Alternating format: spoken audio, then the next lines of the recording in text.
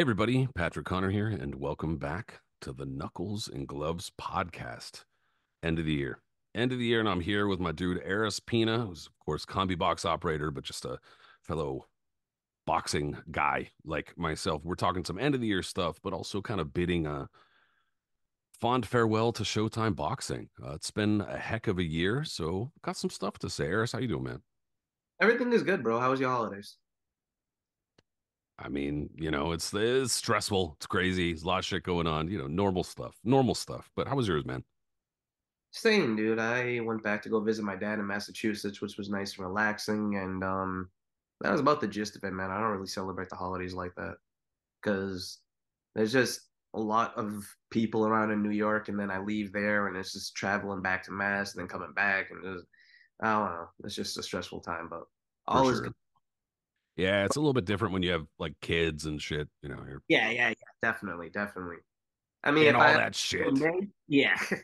If I get kids one day, then I'm sure that whole perception will change again. But at this moment, I'm kind of indifferent to all these times. Even though I look forward to New Year's because I do have fun on New Year's. But regardless, um, speaking of the year, we had a hell of a year for boxing. 2023 was pretty incredible. Yeah, dude. Started out with a The real ones we've had for a number of years, and oh, listen, if you're a boxing fan, you're a jaded fan. You get it. You just already expect disappointment. It comes with the territory. You know what you're getting into, and you get your hopes up for many things and always come out disappointed 99% of the time. Um, there's just various reasons for why, but you always stick with it because you're just addicted, just because we are. We're just degenerates, excuse me, for the sport. And with that being said, though, it was almost like all these years of being used and abused for a minute, like we were finally rewarded with a hell of a year in 2023. Yeah, I think there's probably excuse me, there's a tendency to, if anybody knows either of us at all, right? They probably know us as the kind of boxing history, weirdos, the guys who pretty much like boxing history or whatever. And there's probably going to be an assumption that we are going to have a bias toward fighters from other generations or other eras or not like modern fighters or contemporary fighters or whatever. And I get that. Like I understand how logically people would draw that conclusion or whatever.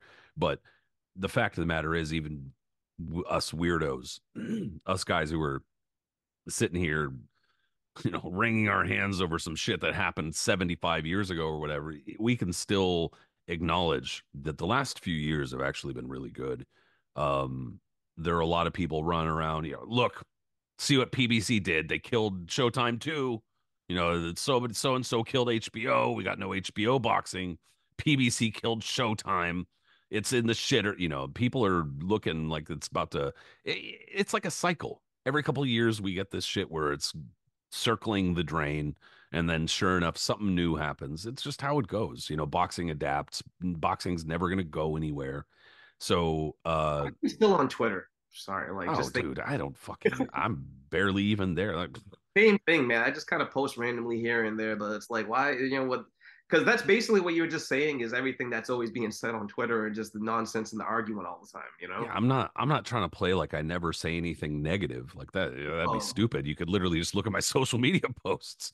But I mean, but I'm fully capable of saying like, look, dude, something is good, and it's okay that it's good. We can acknowledge that it's good, and it's all right to celebrate it. And the point is, after that the miniature rant, 2023, the past few years have been very good, and 2023 is a calendar year for boxing. Started out with a real sprint. I can't remember what exact date it was, but it was like February 20 something. I remember tweeting at some point, holy shit, like we've gotten like 8 weeks or 7 weeks into the new year, and we already have like 5, 6 fight of the year type contenders. What the hell's going on? And part of that is blind luck. Some of it's matchmaking. Some of those fights were not meant to be that competitive, but they just were. That's fine from a fan perspective. I'm not going to complain. But point is, the action's been great. We've gotten a number of kind of unification type fights for the undisputed championship, which is the kind of thing that fans have been fucking whining down to their britches about for years, and they got it. We got one of the fights that we were whining about in Crawford Spence. We got that.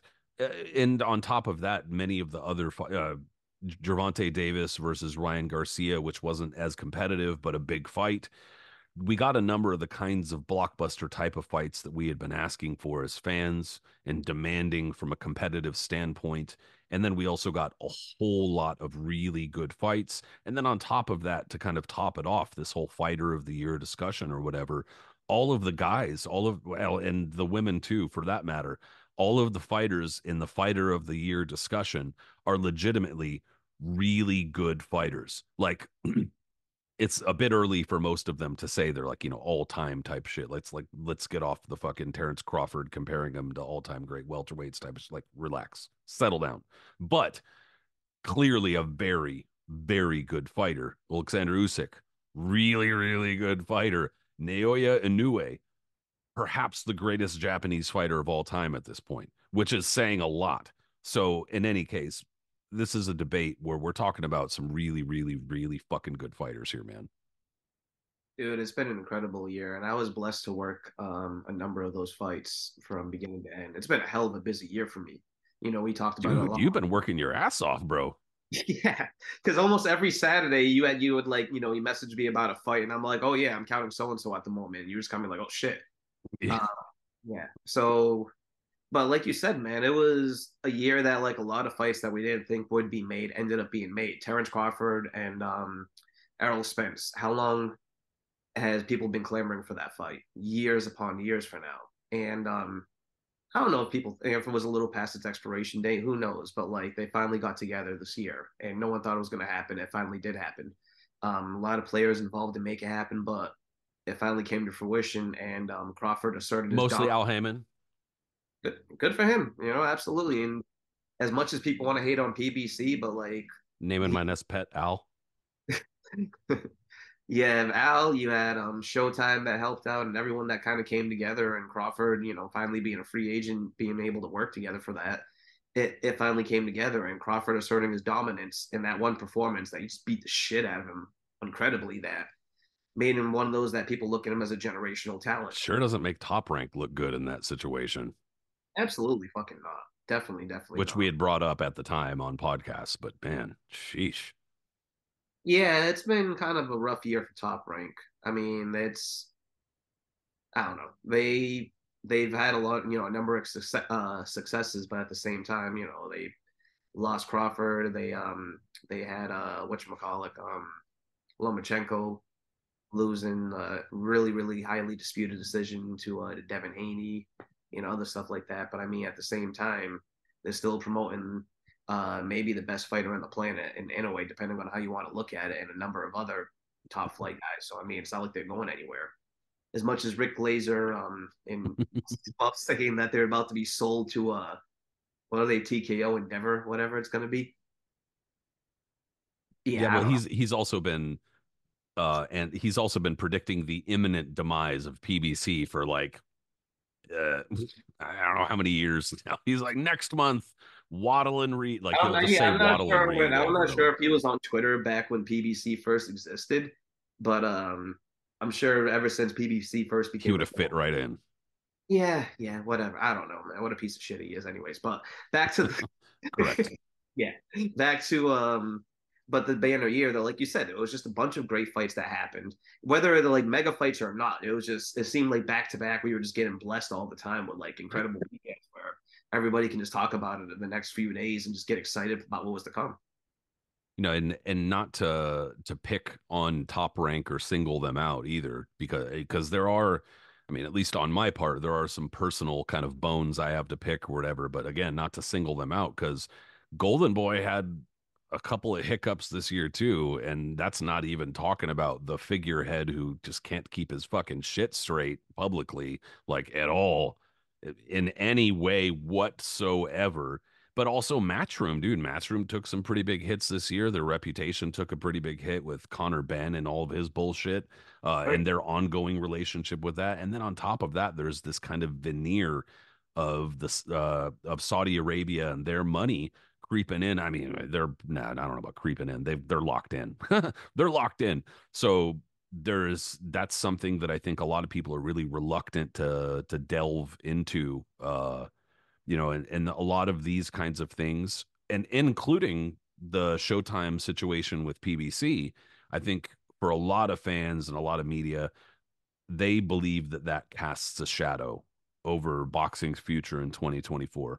Me, I'm not really so sure. I think that there's still a lot of shit that's left to be developed, and a lot of these companies have been around for a long time for a reason. They're really resilient and figure out ways to do shit. But that being said, yeah, dude, a lot of stuff going into 2024, at least action wise, a lot of the stuff we're talking about, or I was just mentioning, this is like business nonsense that you have to be really a fan to be into and following. And even a lot of massive, hardcore fans don't give a fuck about it. Understood. I'm kind of with you for the most part. Action wise, in terms of just the fights and the level of fighters and everything, 2023 was good shit, dude. That's just the bottom line. I don't really care too much about naming fight of the year, fighter of the year, at least not in like a firm sense. Like, all right, this is my fighter of the year. It doesn't really Mm. matter. We used to do that in years past, but I think we're kind of just not really into that shit at this point. However, I do still want to talk about it. I am curious because there has been a somewhat lively debate about the fighter of the year, the potential fighter of the year in the past few days, as there always is at the end of the year. But I think there are some legitimate arguments here and there. Some people believe it's Terrence Crawford because of his massive win over Errol Spence. But the knock against that is that was his only showing in 2023. Massive showing, but his only showing. Whereas other people are saying, look at Naoya Inoue. He, unified twice on two division undisputed champion. And then on top of that, fought a fairly high profile fight against Steph Fulton that many people felt was going to be competitive and simply wasn't. Um, some people feel that his breadth, his bulk or whatever you want to say is a little bit better than others. Yet others might look elsewhere. I think some people are looking toward Devin Haney too. No big argument, but I don't really know that he's in the argument with Inoue and Crawford personally. But I don't know. What do you think? I mean, we were discussing this before the show, and it's just something that it hasn't happened many times in history, but has happened before. That like there are times when you can kind of co-share fighter of the year, and this might be one of those instances. Even though you might have a feeling for one reason or another why whether Terrence Crawford or in a way should be fighter of the year, them being 1A and 1B or just, tied up and just having themselves as co-fighter of the year is not the worst thing on the planet. They both had massive accomplishments of what they were able to do this year. In a way, blasting away Fulton and, unifying the division, moving up the way he did and just dominating and proving himself, like you said at the beginning of the show, potentially the greatest fighter that's ever come from Japan, which is like a crazy honor when you think of like the history that comes from that country in general, is unbelievable himself. But then Crawford, even though it was just one fight, it was the biggest fight you can make in boxing. It's the one that fans have been salivating for absolute years and debating about who is the absolute best at welterweight for supremacy. And had Crawford won the fight, but it was like really close when the people are clamoring for a rematch, I don't think, it would be that much debate in terms of like thinking Inoue was fighter of the year because his dominance was much more clearer. Whereas Crawford, say he won like a controversial decision and then they were going to have a rematch with Spence, it would be that. But the thing is, Crawford absolutely demolished Spence. Like there was no question from the first bell to the end of the fight who was in contention of that fight. Like Crawford just busted him up from the very beginning, just beat the brakes off of him. And the dominance of that and solidifying himself as just the absolute best of his generation. And, in terms of like welterweights and stuff like that, and just that talent and how, where he's at, kind of, that's in people's minds too, saying, okay, he has to be fighter of the year because he's already one of the top fighters on the planet. And he fought the only person that's given him contention in terms of who can act, maybe become the dominant champion of that division. And he beats the shit out of him, just like stops him and dominates him. So yeah, he should be fighter of the year in terms of that. There's been fighters away from years past. We talked about that after just one performance. That win right there solidifies them as maybe fighter of the year. If not, they're in high of contention. So I get it, but there's been past years, like what was it, 1981, when Sugar Ray Leonard stopped Thomas Hearns. In the same year, Salvador Sanchez stopped Wilfredo Gomez. They were co-fighters of the year. 1985, when Marvin Hagler became fighter of the year, and then Donald Curry himself solidified himself as the dominant welterweight, kind of the same way Crawford did, just by like some astoundingly destroying his competition. They were co-fighters of the year. I know I'm missing maybe one or two other ones besides that, but like it's happened before. And so what I'm getting at is that like I would just have them as a co-guys. Like I really can't really break them apart on that much. If you put a gun to my head, I would say anyway, but like them sharing honors is still good in my book. I'm A lot to I'm get. I'm with you, dude. I think that yeah, just for the sake of like saving people's sanity, just put him as a co-fighter of the year. But if I had to lean one way, it would probably be a new way. Mm-hmm. And I can tell you that if a new way got it, Terrence Crawford is going to be the saltiest fucking guy on the face of the planet about it for sure. And I Very understand competitive, too. very competitive, and I get it. And I understand too, because what we were talking about, look, he was in some ways uh kind of done wrong. You know, the ball was dropped between him and Top Rank, and the way that he Absolutely. was yeah, but the way that he was promoted in the last few years with Top Rank was not ideal at all. And so he definitely feels like he missed opportunities at that point, which he probably did.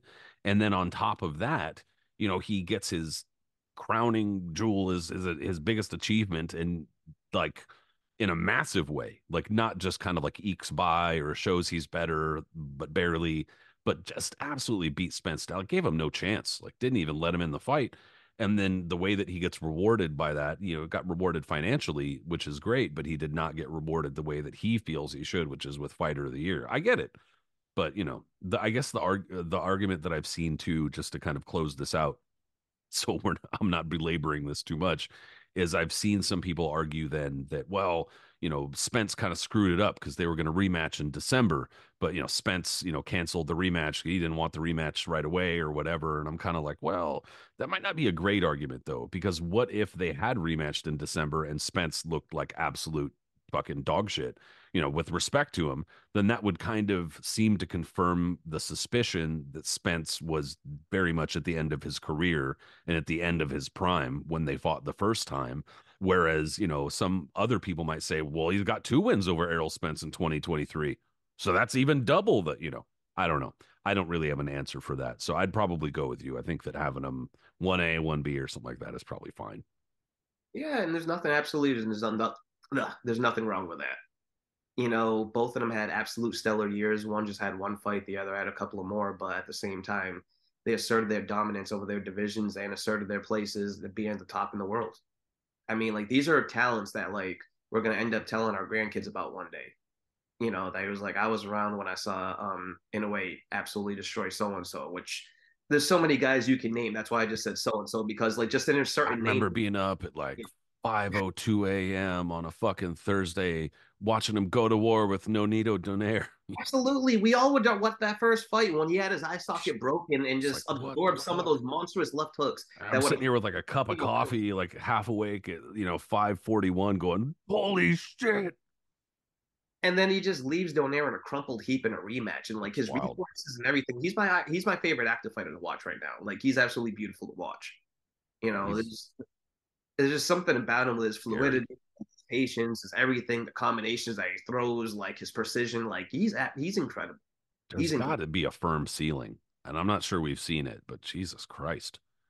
I mean, like with Pacquiao is obviously like I think frame wise bigger, and you can see why like he was able to grow and things like that. But like I don't know where his ceiling's going to be. He says he wants to stay at 122 for a bit and really clean it up. And trust me, there's guys there. I'd love to see him against Neary next, for instance. And like the way, all right, his last fight against Tapalis, he Paulus, yeah.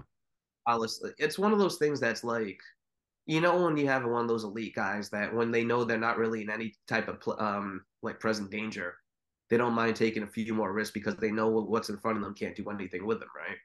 So they're willing to take maybe a couple of more punches than usual or just settle down and kind of work on things, kinks, whatever. And you kind of got the sense that maybe Inoue was kind of doing something like that in his last fight, even though he was in firm control and beating him down. The way he got hit with a couple of shots, even though he was still statistically like very good on that end, he can't take the same risk against a guy like Neri, who's just like a wrecking ball hitter. You know what I mean? It will come and like was very strong and physically strong, besides having absolute power in his fist, and will come and comes with a different awkward style. And yeah, I'd love to see that next. And I'm sure people in Japan too, obviously, because they have a definite vendetta against that against Neri. Yeah, there's a number of pretty big, well, I mean, big for him. I wish there were a little bit more clamor for him stateside. I don't know why there isn't, but I wish there were a little bit more clamor for him stateside. On the hardcore tip, for sure, there's a lot of big fights. But yeah, nothing that really moves the needle in the mainstream, unfortunately. But man, what a fucking fighter. Just an incredible fighter. And you have to think at some point he's going to fight somebody where he lands those punches and like they don't hurt them. But thus far, everybody gets hit by that shot and they're like, ugh, Yeah, where am it's I? say that like eventually he's going to run into his Aaron Pryor.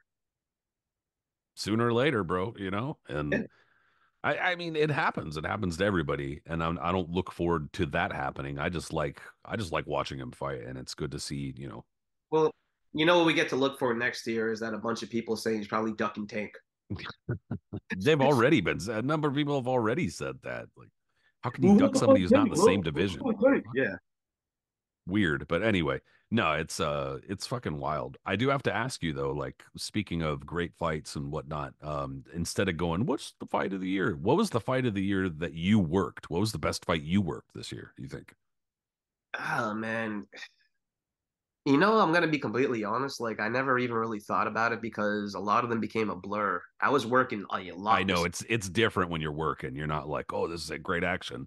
It's like Yeah, I you worked gotta a pay lot attention. like here. And that's not I'm not saying that as a complaint at all. Like I was blessed that I was able to work so much and be able to watch all these shows and do stuff like that. But like um hmm,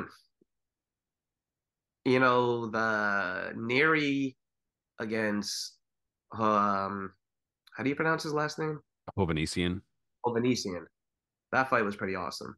Yeah, I that know shit was I worked good. that one. Yeah, that was in the earlier part of the year, I believe, and that fight was pretty incredible. I worked that one. Um, in terms like I worked some big events too. Like I worked the Tank Davis, um, Ryan Garcia card, and I mean, listen, that wasn't the fight of the year whatsoever. But just in terms of like electricity and watching Davis do absolutely nothing for a round and a half until he finally uncorked one left hand that blasted Ryan in the face and dropped him. That was pretty cool. Like, not even gonna front. Like, that's that type of excitement. You're just kind of like, oh shit, like you knew that was gonna happen, and then it happens, and you're like, oh wow, being able to watch in a way, and just I'd have to think about it, man. Like, if I really actually did some study and look back on the fights I worked, I would be like, oh yeah, well this one, this one, this one, this one, and this one. But like, I'd have to really actually think about that. You know what I mean? But a better one for me is that like my favorite moment of the year was probably Ngannou dropping Fury, and that was my the fights I worked. That was it's just it was hysterical. It was like exciting. It was just like so many things that just kind of happened at that moment when you saw it happen. You know what I mean? And like seeing Fury just look absolutely flabbergasted at the same time, like hurt and kind of like dazed and confused of the whole series, and then Ngannou like walking up on him, and everyone just going absolutely ape shit. And I'm sure everybody in their house, including all of us, were just kind of like, "Yo!" Thinking that like an upset could possibly be imminent here because Fury was like grossly out of shape. That was my favorite moment, just seeing him get dropped like that. The memes and whatnot. Yeah, that was a good moment. And the memes that came from it. Whoever drew that one little drawing of Tyson Fury with his cartoonish fucking whoever drew that, bro, I'll fucking send you money. It was great. Yeah, But yeah, absolutely.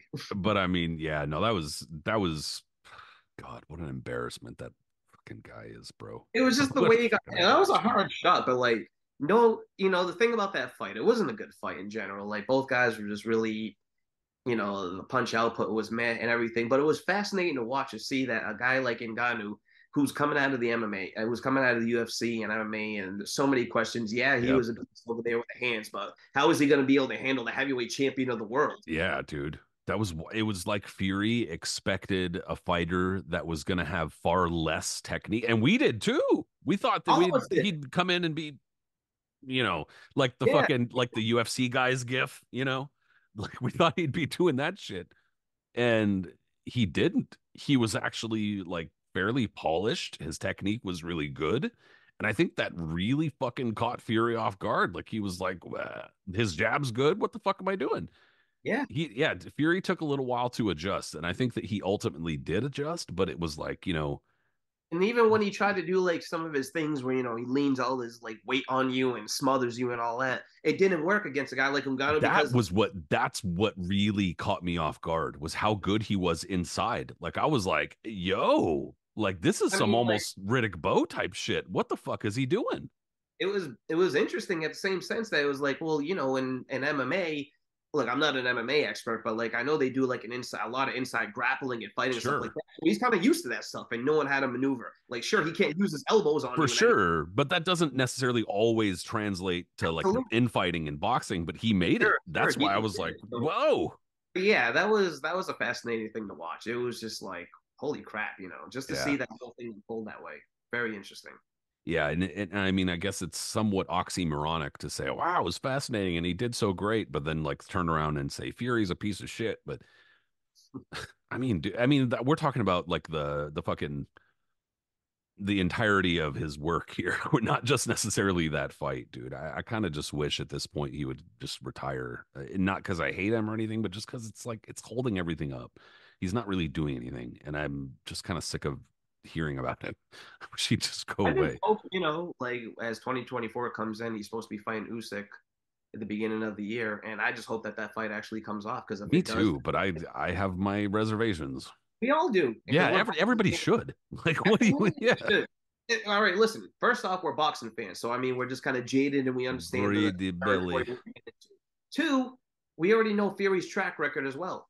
All right, this fight was supposed to have happened already this past year, and then I understandably why the fight got postponed because Fury didn't, incur injuries that he didn't think he was going to get against Ngannou.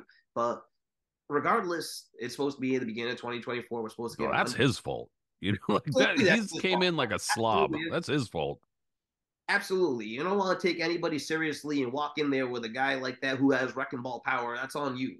You want to, so And may I just add one asterisk onto the fucking Fury and Ganu thing, if I might? If I might, anybody, I'm sorry, but the heavyweight championship was on the line in that fight.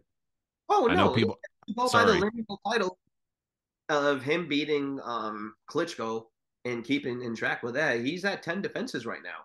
Even when he came back and he was like a giant blimp when he fought whoever that guy was, Sefri or something like that, in his comeback. yeah, That's and for the Tom Schwartz and shit. yes. And when George Foreman beat Crawford Grimsley, Foreman was still lineal champion.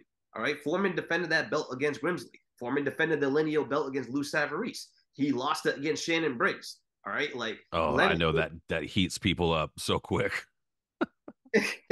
I get it. I absolutely get it. My dad was absolutely livid. Not so much that Shannon Briggs was lineal champion, the fact that he thought Foreman won that fight. But um, but yes, Shannon Briggs is lineal heavyweight champion along with being the WBO champ for like a cup of coffee in the mid 2000s. But yes, if you go by like he beat the man who beat the man who beat the man, as I do, as I know you do, as I know some other people on historians and people on Twitter do as well, then yes, Fury has defended all those belts. That title was on the line because of how it was. He Yeah, done if whatever. Ngannou would have knocked his ass out, would people have said, "No, no, Fury's still the champion. He just got this knockout loss." That what? Oh Come on, like it's. yeah, I don't know and why people he kept got a making ring that title argument. for that. I think, unless the ring decide not to sanction it, who the hell knows Who what that? care? I don't care if they sanction it or not. If Ngannou would have fucking won by knockout, I'd be calling him the heavyweight champion. Yeah. A funny thing about Shannon Briggs becoming lineal champion is that a little side note. You remember the ringside catalogs we used to get when all of us were, I in still the. have a couple of them. Yeah, Do you remember those belts they used to have back then? That yeah, kind of they were like the leather, looked like the workout belts, but they just had like the plates with the chains on it and all that bullshit. yeah. Yeah, Shannon Briggs was holding one of those ringside belts after he beat Foreman, and it said lineal champ or something like that. I don't know who gave it to him or how, like whatever, but like I still. it was in a KO magazine or one of those things, and it's one of the funniest things I can imagine because like who the hell came up with that? Like gave him that That's like like shit. when I can't remember after what fight it was, but after one of his fights, Sergio Martinez, somebody gave him the crown, but it was like the shoddiest, cheapest piece of Oh shit yeah, that plastic Burger crown. King thing. I remember that. It was after he knocked out Paul Williams or somebody, I think. Yeah, and people were just like, okay, this fool's like fighter. Why the fuck is he wearing a? And then like the next one, they got like a legit crown made for him because they heard the criticism and shit. That was a whole notch Boxing, one too, man. All right, fucking love the here boxing. of course too much, but yeah, he gets the shitty crown, and not only that, like the announcers underplayed his knockout so badly on that one. Remember that? Like he hits him with the most cracking punch, Paul Williams' most cracking punch you can imagine. Left hand, right hand, and down goes Williams. Oh, left hand, and then they just kind of get quiet, Dude, and that like, was like, and then you just hear Kellerman in the most monotone voice. Well, if it's not the fight of the year, it was definitely the knockout of the year. yeah, that was like That like that was like the knockout of the decade, dude. Are yeah, you kidding and me? barely even and I almost feel like that they got talked to afterwards because who was that? Brian Kenny? Probably Yeah, I'm pretty because he started going wild after every type of knockout ever after on every broadcast after he was on that. Like and when fucking Brock was knocking out a scrub, and Brown knocks him out, and and all then these. Lennox Lewis being fucking like never excited whatsoever ever until the Maskev Rockman rematch. That It's was the best over. part. It's over. Like I'm like, whoa, dude, you got a grudge, Lennox. No, that was the best thing I ever heard. He's getting knocked out. Yeah, that's It's over. coming. It's over. Yeah. And Lampley always trying to talk over those guys too. That was like his bad trait He when he made. needed to deliver the poetry. Like he had to. If you listen closely to the round 12 of, and this is the last thing I'll say, if you listen to closely to round 12 of Giroff, Tony Giroff, you hear Emmanuel Stewart going absolutely insane. You should just leave him be at that moment because like his commentary was perfect in there. But if you listen close, you hear Lampley still going, and he catches another one, and then it goes down, and then like let Stewart just have that because like his commentary was perfect for that moment. The Yeah, emotion he he had, captured everything, and he yeah, captured it. Like he he captured worked. fan excitement during those kinds of moments perfectly. Like fucking Ward Gotti, the first one. Oh God. Oh my God. And you're just sitting there watching it like, bro, you're me, I'm you. Ah. Whereas Lampley's like, we're watching history. This is the and you're like, bro, we don't But you're need like, that. I didn't like the fact that he had to just keep on going. Like, and the thing with that one is that like you almost felt because he clearly had a connection with Tony way back in the day. Tony working out at the Kronk and sparring guys, whatever. And like, so you felt him get excited when he hit him with that left hook, and oh my god, with the hook, left hook, like and then James's experience is coming out now, like. He was clearly like like knowing how great of a fighter Tony is, or remembering how great he is, like working out, like he was getting hyped about it, and then just Lampley talking over. Just But all right, going nuts in the last minute. Yeah, that was great. so all right, but back to like that thing. It was I don't know. Yeah, dude, it was. I don't even remember how we took all that fucking. We somehow went in a line out over there and ended up on foot. But in any case, 2023, it was a really fun year, dude. There was a lot of really bright And it makes me spots. optimistic for what's going to come this year. All I know is that like I was blessed to work a bunch of fights this year. Hope to work a bunch of fights this coming year. And if we get the same amount of fights, or even like close to it that we did in terms of ones that came to fruition that we've been begging for, they were going to have another solid year again.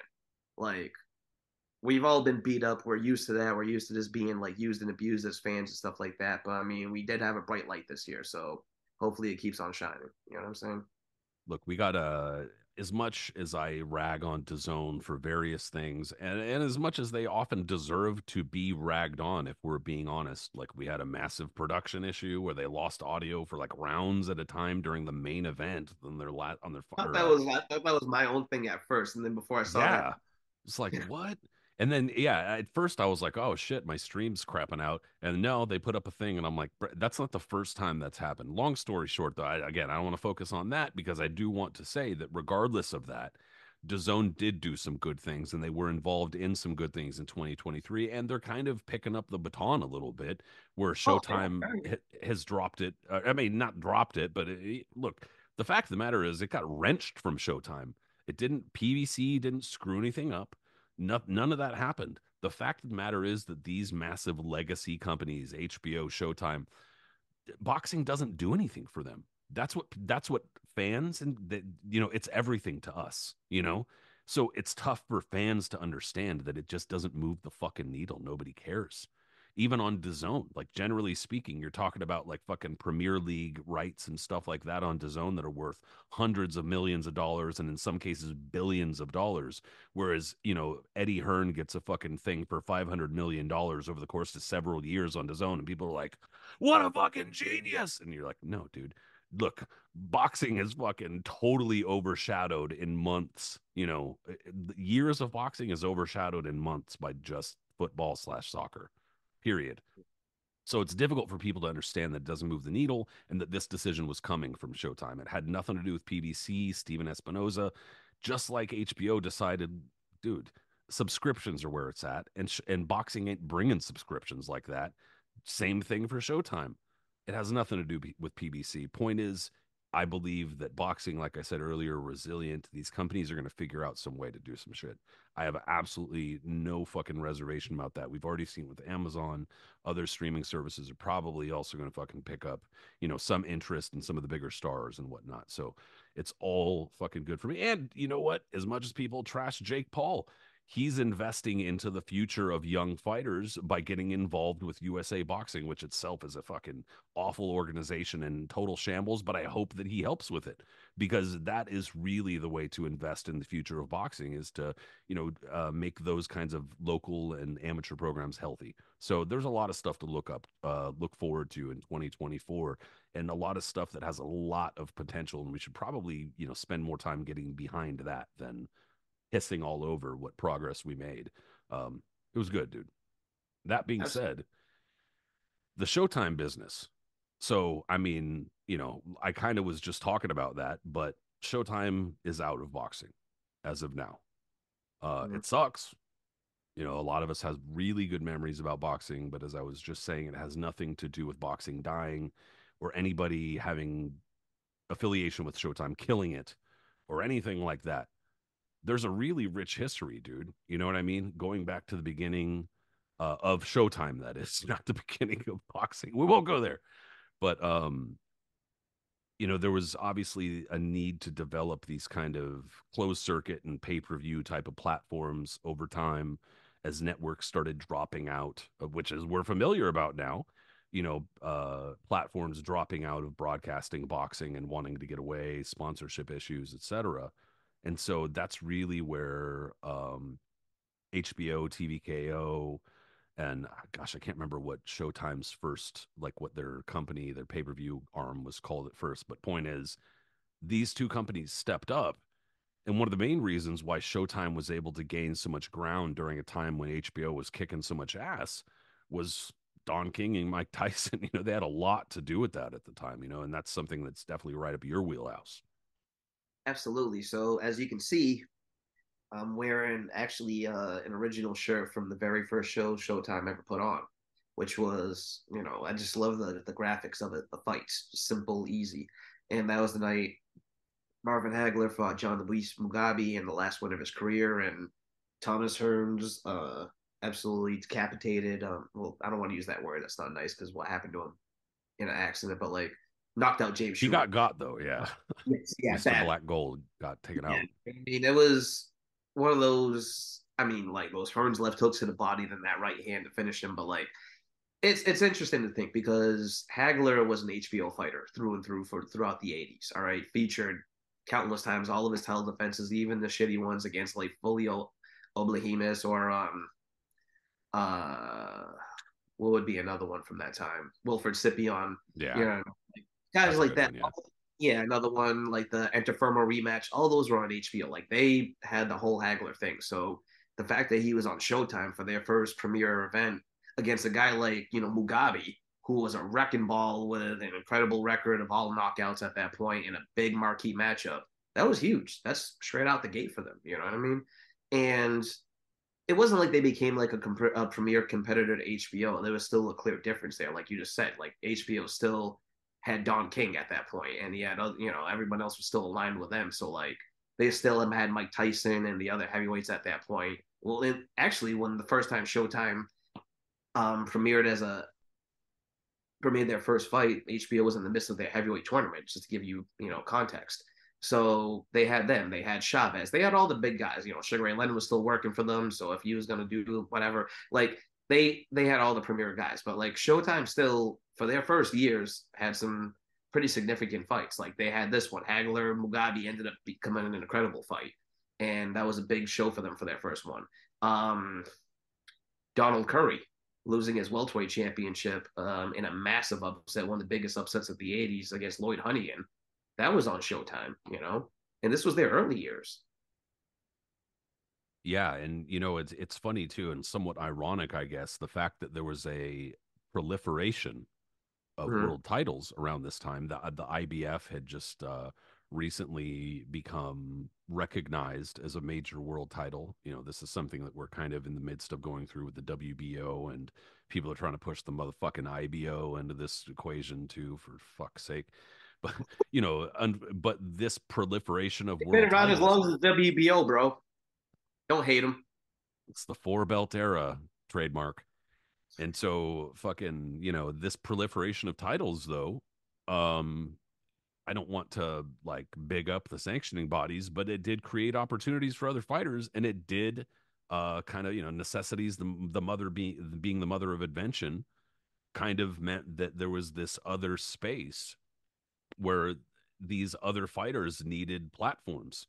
The days of fighters fighting off TV were coming to an end, and that just they're at an end at this point. If you're a world class fighter, you don't fight off TV. That's just you don't. That's not even that's a foreign concept at this point. But at this point, these that was coming to an end, and these fighters needed television platforms and didn't have them, and so Showtime kind of filled that gap. They filled that void. And that's pretty much exactly what happened. But then things started to shift when the star power started to shift. Absolutely. So, I mean, Showtime had some great fights in the late 80s, even though they were still like kind of second banana to HBO, obviously, and other networks who were still involved in boxing at that point. You got to keep in mind, ABC was still showing fights. They would still show fights more consistently or not up until the mid 90s. NBC, CBS, like they were networks Tuesday night, USA, like there was still network boxing on around, right? But Showtime, like I said, they did have some great nights. Like for instance, they were the ones who aired Evander Holyfield, Michael Dokes, which I consider the best heavyweight fight of the 80s. Holyfield, Al Great fight. Stewart. Like they were in the Holyfield sweepstakes, for instance, in the late 80s, and that was a big get for them. You know what I mean? And and they were, there was other fights that they aired at that point too. I remember Jesus. Mayweather Pazienza was on what card? No, that wasn't actually no, that wasn't HBO. That wasn't Showtime. I take that back. But like they were airing guys like that, right? But the shift, like you were just about to mention, happens around 1991. Mike Tyson, like I mentioned earlier, at that point was an HBO mainstay. Don King had all of his fighters on HBO. That was a network he was dealing with since the very early 80s. And Larry Holmes and everything like that. Now, the focus comes to 1991, and after Mike Tyson knocks out Alex Stewart and Larry Merchant, on air as he was tended to do sometimes, made his gripes be known that he thought Stewart wasn't a good opponent, X, Y, and Z, yada yada yada. Said a few things about Tyson and other stuff.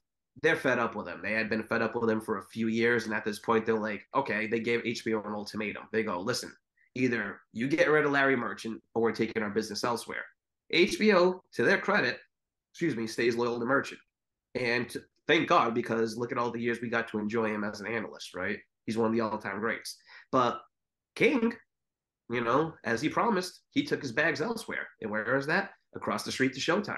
And now Showtime is a big player because not only do they get Mike Tyson, they get like all of King's arsenal. And King, at this point, this is the early 90s, he had all of the best fighters in the world basically at his fingertips. So we're talking Terry Norris, who made a name of himself on HBO, fighting a number of guys and making a number of appearances. Now he's on Showtime.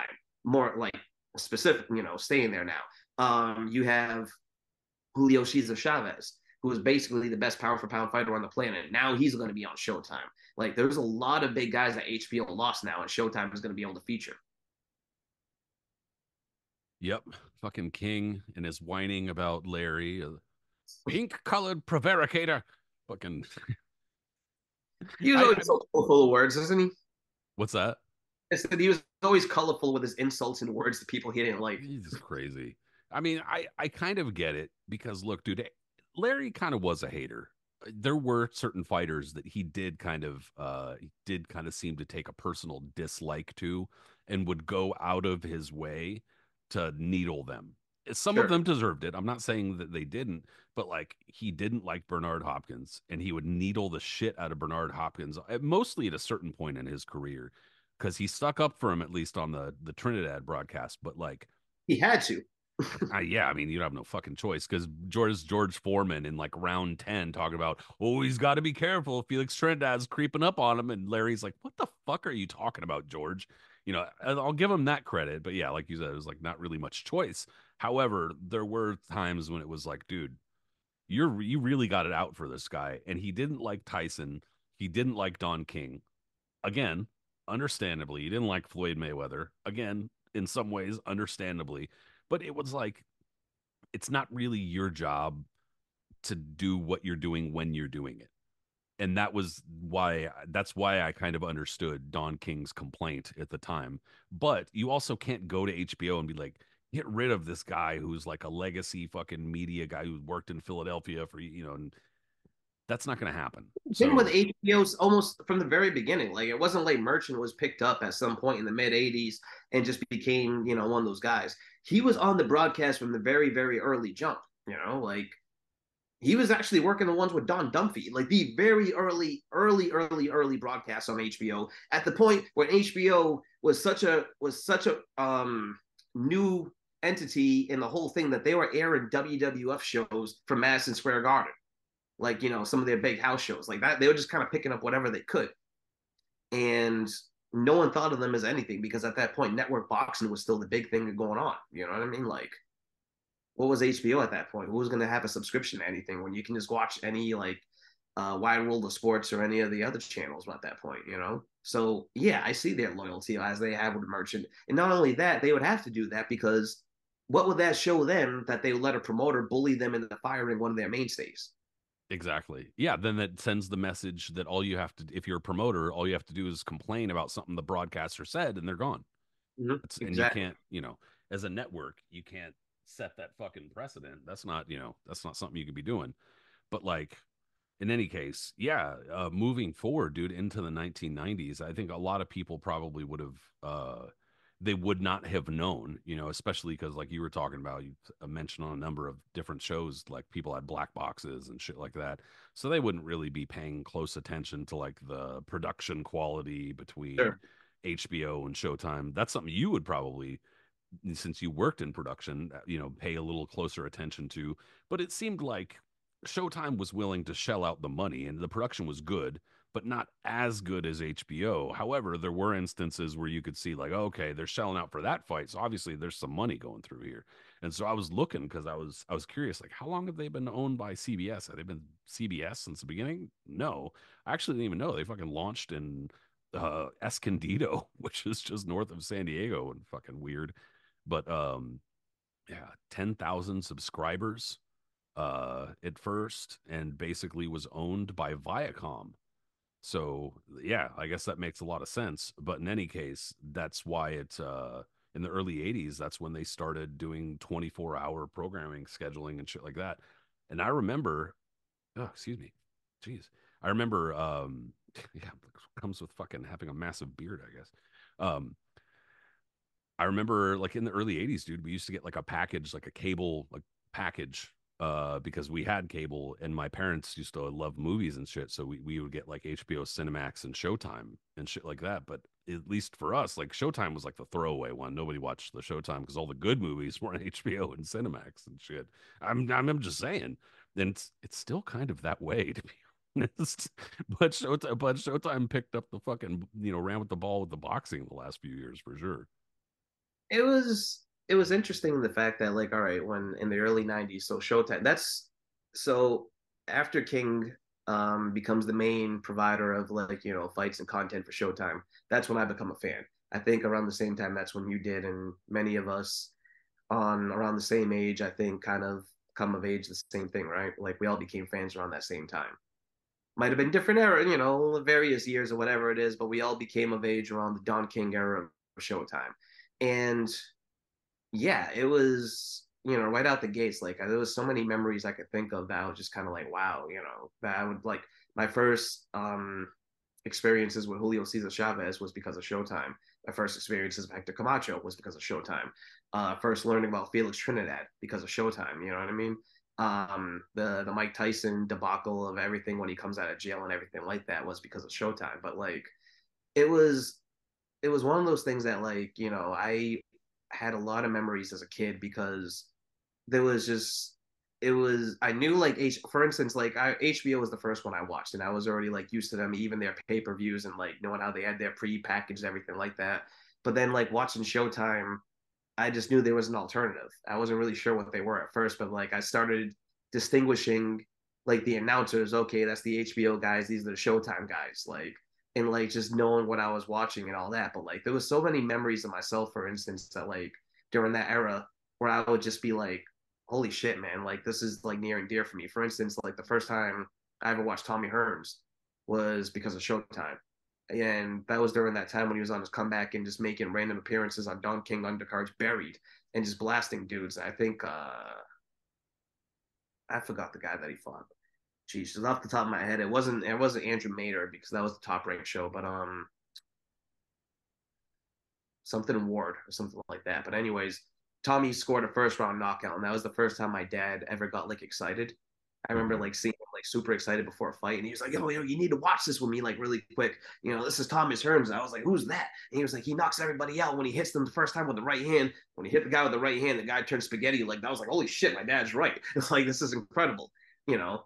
And it just created a lot of great memories. You know what I mean? Like a lot of my favorite fighters were cultivated from there, like Terry Norris, for instance. He became one of my all-time favorites, and I watched him from watching stuff on Showtime. But that being said, we got to keep her in perspective. That was an interesting era because there was so many all-time great fighters, and King is being lauded over the years, and rightfully so to a degree, about putting all these stacked pay-per-views that everyone like remembers and reminisces about, right? And so like there's a few of them that I can get on. Like for instance, you can talk about like the Mike Tyson Razor Ruddock ones. One of them had I think Maurice Blocker, Simon Brown as the main chief undercard. The other one was like fucking Jeff Fennick against Azuma Nelson. Those are incredible fights on amongst themselves that in this day and age would probably um, be their own pay-per-view main event, especially in this era. But they were just the undercard of like a Tyson, the Tyson fight. That's pretty awesome, you know what I mean? And then you look at Revenge of the Rematches, which on paper is one of the most stacked and most incredible cards in boxing history. How it actually unfolded is another story, but like on paper, it's an incredible thing. But then you get to actually what he was providing on Showtime during that era too, and you're just kind of like, and that's how I look at it. Like initially as a kid, I looked at everything with like rose-colored glasses. I was like, man, I'm watching Showtime every other weekend, and I'm seeing blah blah blah blah blah blah blah. And then like I become an adult, and I haven't seen a lot of these fights in years. I start looking back, and I was like, man, a lot of this shit that he was actually providing. It shows why you shouldn't have just a central promoter as the network guy because a lot of that stuff was actual ass. Yeah, because then you're obligated to allow this promoter to fucking, showcase this dude, showcase some fighter against some other total tomato can. That's just And how it he got goes. away with it often. Unfortunately, he did. But there were a lot of other things too that Showtime managed to do. Like, I mean, we'll get into the kind of later years. But like you Yeah, said, Tyson Ruddock, that was those fights. I think were both on HBO or both on Showtime. I mean, they were both uh, on Showtime pay-per-view. Yep. yeah, dude, like there've been a number of fights over the Holyfield Douglas, definitely Oh, Showtime. Showtime. Yeah. I mean, Julio Cesar Chavez, just about all of his fights after a certain point were on Showtime. Um, if you saw Finito Lopez at all fight live, it was almost certainly on Showtime, basically, and after a certain point, Floyd Mayweather switched to Showtime, et cetera, et cetera. There was a lot of stuff that they managed to do It even was beyond what that else did point. I see? Well, the other thing too I'll say about Showtime, I forgot to even mention this, is that like they were the first ones that were featuring the European guys that I had never seen, only read about in magazines. I'll give Showtime credit for that too. You have to give them credit for that. So in like the mid '90s, you want to hear about like Nigel Benn or Chris Eubank or Steve Collins and Hamed because they were the first Yeah, ones to feature. Hamed. Yeah, I was gonna say Hamed was on there at first. Yeah, he was on there first. Like all these type of guys that like you only read about in magazines. And again, this is the pre-YouTube era, so it wasn't like you can just Google them and find footage. Showtime was the first one to feature them. Well, I mean, not Nigel Benn. He was already on ABC and made his America excursion in the early '90s. But like a lot of these guys that you had never really seen too Ben much. McClellan, that was on Showtime. I was on Showtime. Yeah, I'm talking about like Nigel Benn, like in 1990 against Yeah, Iron yeah, Heart. yeah. Like, yes, a lot of those the mid '90s when they were going through those things. Like you had the second Ben Eubank fight, which was massive, massive, massive in the UK. Like one of the biggest fights you can in their history at that point. That was on Showtime. Like you said, Ben McClellan. I watched that with my dad. That was on Showtime. Steve Collins when he finally beat Chris Eubank, he was featured on Showtime. And then you had like other, just a lot of those guys that you normally would not see. They were always featured on there, whether it was like a connection with Don King or whatever it may be. But like, it was interesting to, in a sense, to watch that. I was just kind of like, holy shit, this is a chance for me to see a guy that I normally wouldn't be able to see. And HBO wasn't the type of network that featured those guys. Like at that point, HBO was starting to give out those contracts where they were just featuring their main performers or like networks that they were kind of dealing with, whether it was like main events or Top Rank, who is being a major content provider for them, and others like that. So Showtime was a good alternative if you wanted to see like a lot of guys overseas, or like you said, like the lower weight guys that Don King might have had controlled, or like fighters that you normally wouldn't be able to see. Like Ricardo Lopez was in the top 10 of everybody's pound for pound list for the majority of the '90s. And like you said, the only time you were going to watch him was on Showtime. Even if they weren't competitive fights, and 99% of the time they wasn't because he was just beating up some scrub from wherever in the strawberry Yeah. And the ratings. fact that he didn't unify is a pretty big knock too, but nonetheless, great Yeah, fighter. and that's mind boggling too when you really think about it, because like the only time he did, which was on a Showtime pay per view, was when he knocked out Alex Sanchez. And I don't even know if Sanchez was still the WBO champion at that point, but that was the only time he did that. And then when he moves up to 108, and then he beats up Sorvoropin and he beats up Zolani Patello and everyone else, you kind of think to yourself like, he could have done this at strawweight and just whooped all these guys initially. And the only one he did it like was Alex Sanchez, and then Rosendo Alvarez, which again was on another Showtime pay per view, and that was a compelling series that they were able to air. But like Showtime was good for airing little guys before HBO did, because HBO got into it with Boxing After Dark. They were really good at airing overseas guys during those mid '90s times, and like just airing guys that you normally wouldn't be able to see. The Hamed stuff, for instance, he was more of a surprise when he first came on. I've mentioned this on the show before, but like that card initially when he fought Daniel Alicea, he wasn't supposed to be the main event of that card. The main event of that card was supposed to be Terry Norris against what's his name? Vasquez. Julio Julio Cesar Cesar Vasquez. Vasquez. Yeah. Julio Cesar Vasquez. That was supposed to be the main event, unification of the junior middleweight crown, which would have been a hell of a fight in itself. But I think Norris caught the flu or whatever may have happened, and the fight fell apart immediately. Like within that week, it fell apart, right? And I didn't know about that. I just kind of watched it, and then when it came on when I turned on the TV that night to watch Showtime, thinking I was going to watch that fight, and mentioned that, and it said instead they're going to show Nassim Hamed. I wasn't expecting that.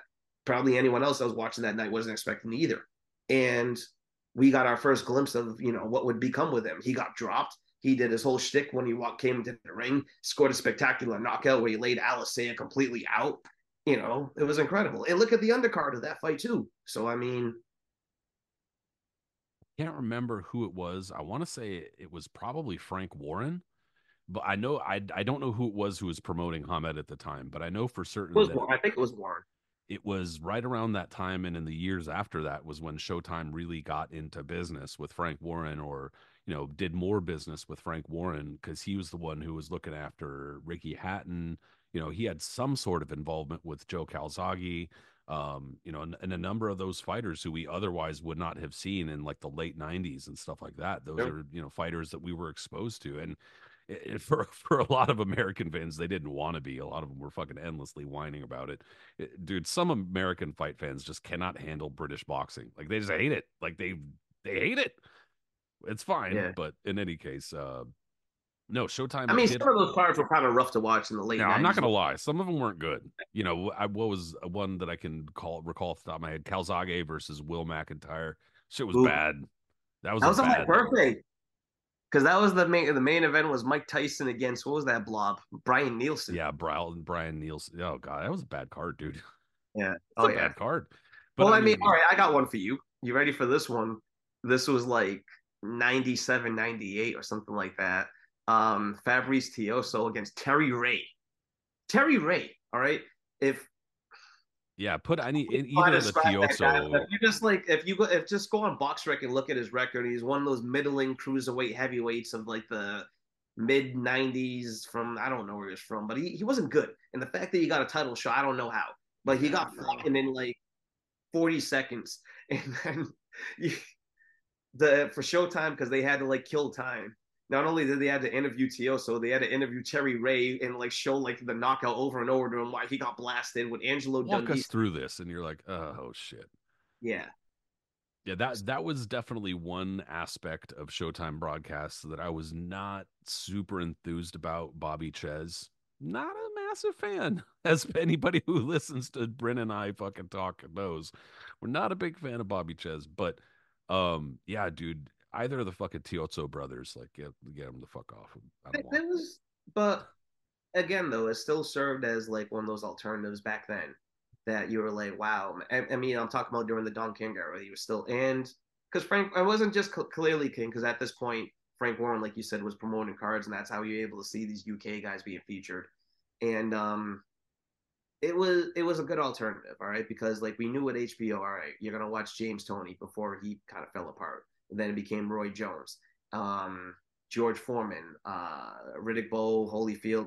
Like you knew what you were getting with HBO and those premier guys and stuff like that, De La Hoya and others. But then with Showtime, you knew now, okay, if I'm gonna watch Showtime tonight, we're gonna see Trinidad. You're gonna see Ricardo Lopez. You're gonna see like there was just like this whole like base of who's across the street and stuff like that.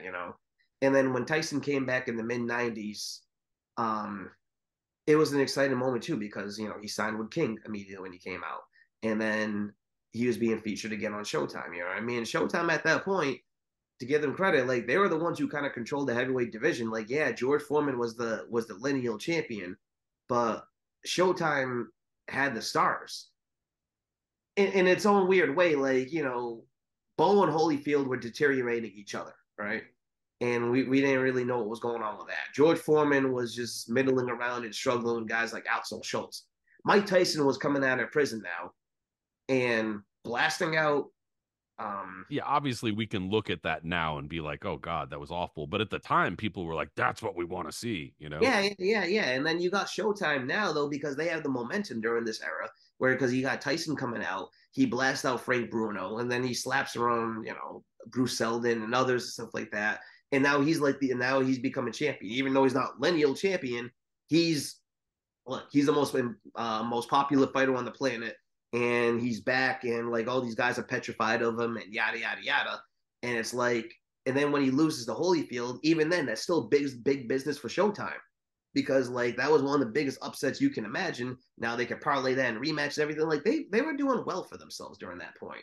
And again, this is still just during a different era. Like they're doing very well for themselves, but you still at me because like I still looked at them as like the B level, not B, but like one step like below where HBO was. But like they had massive success during that era. They really really did.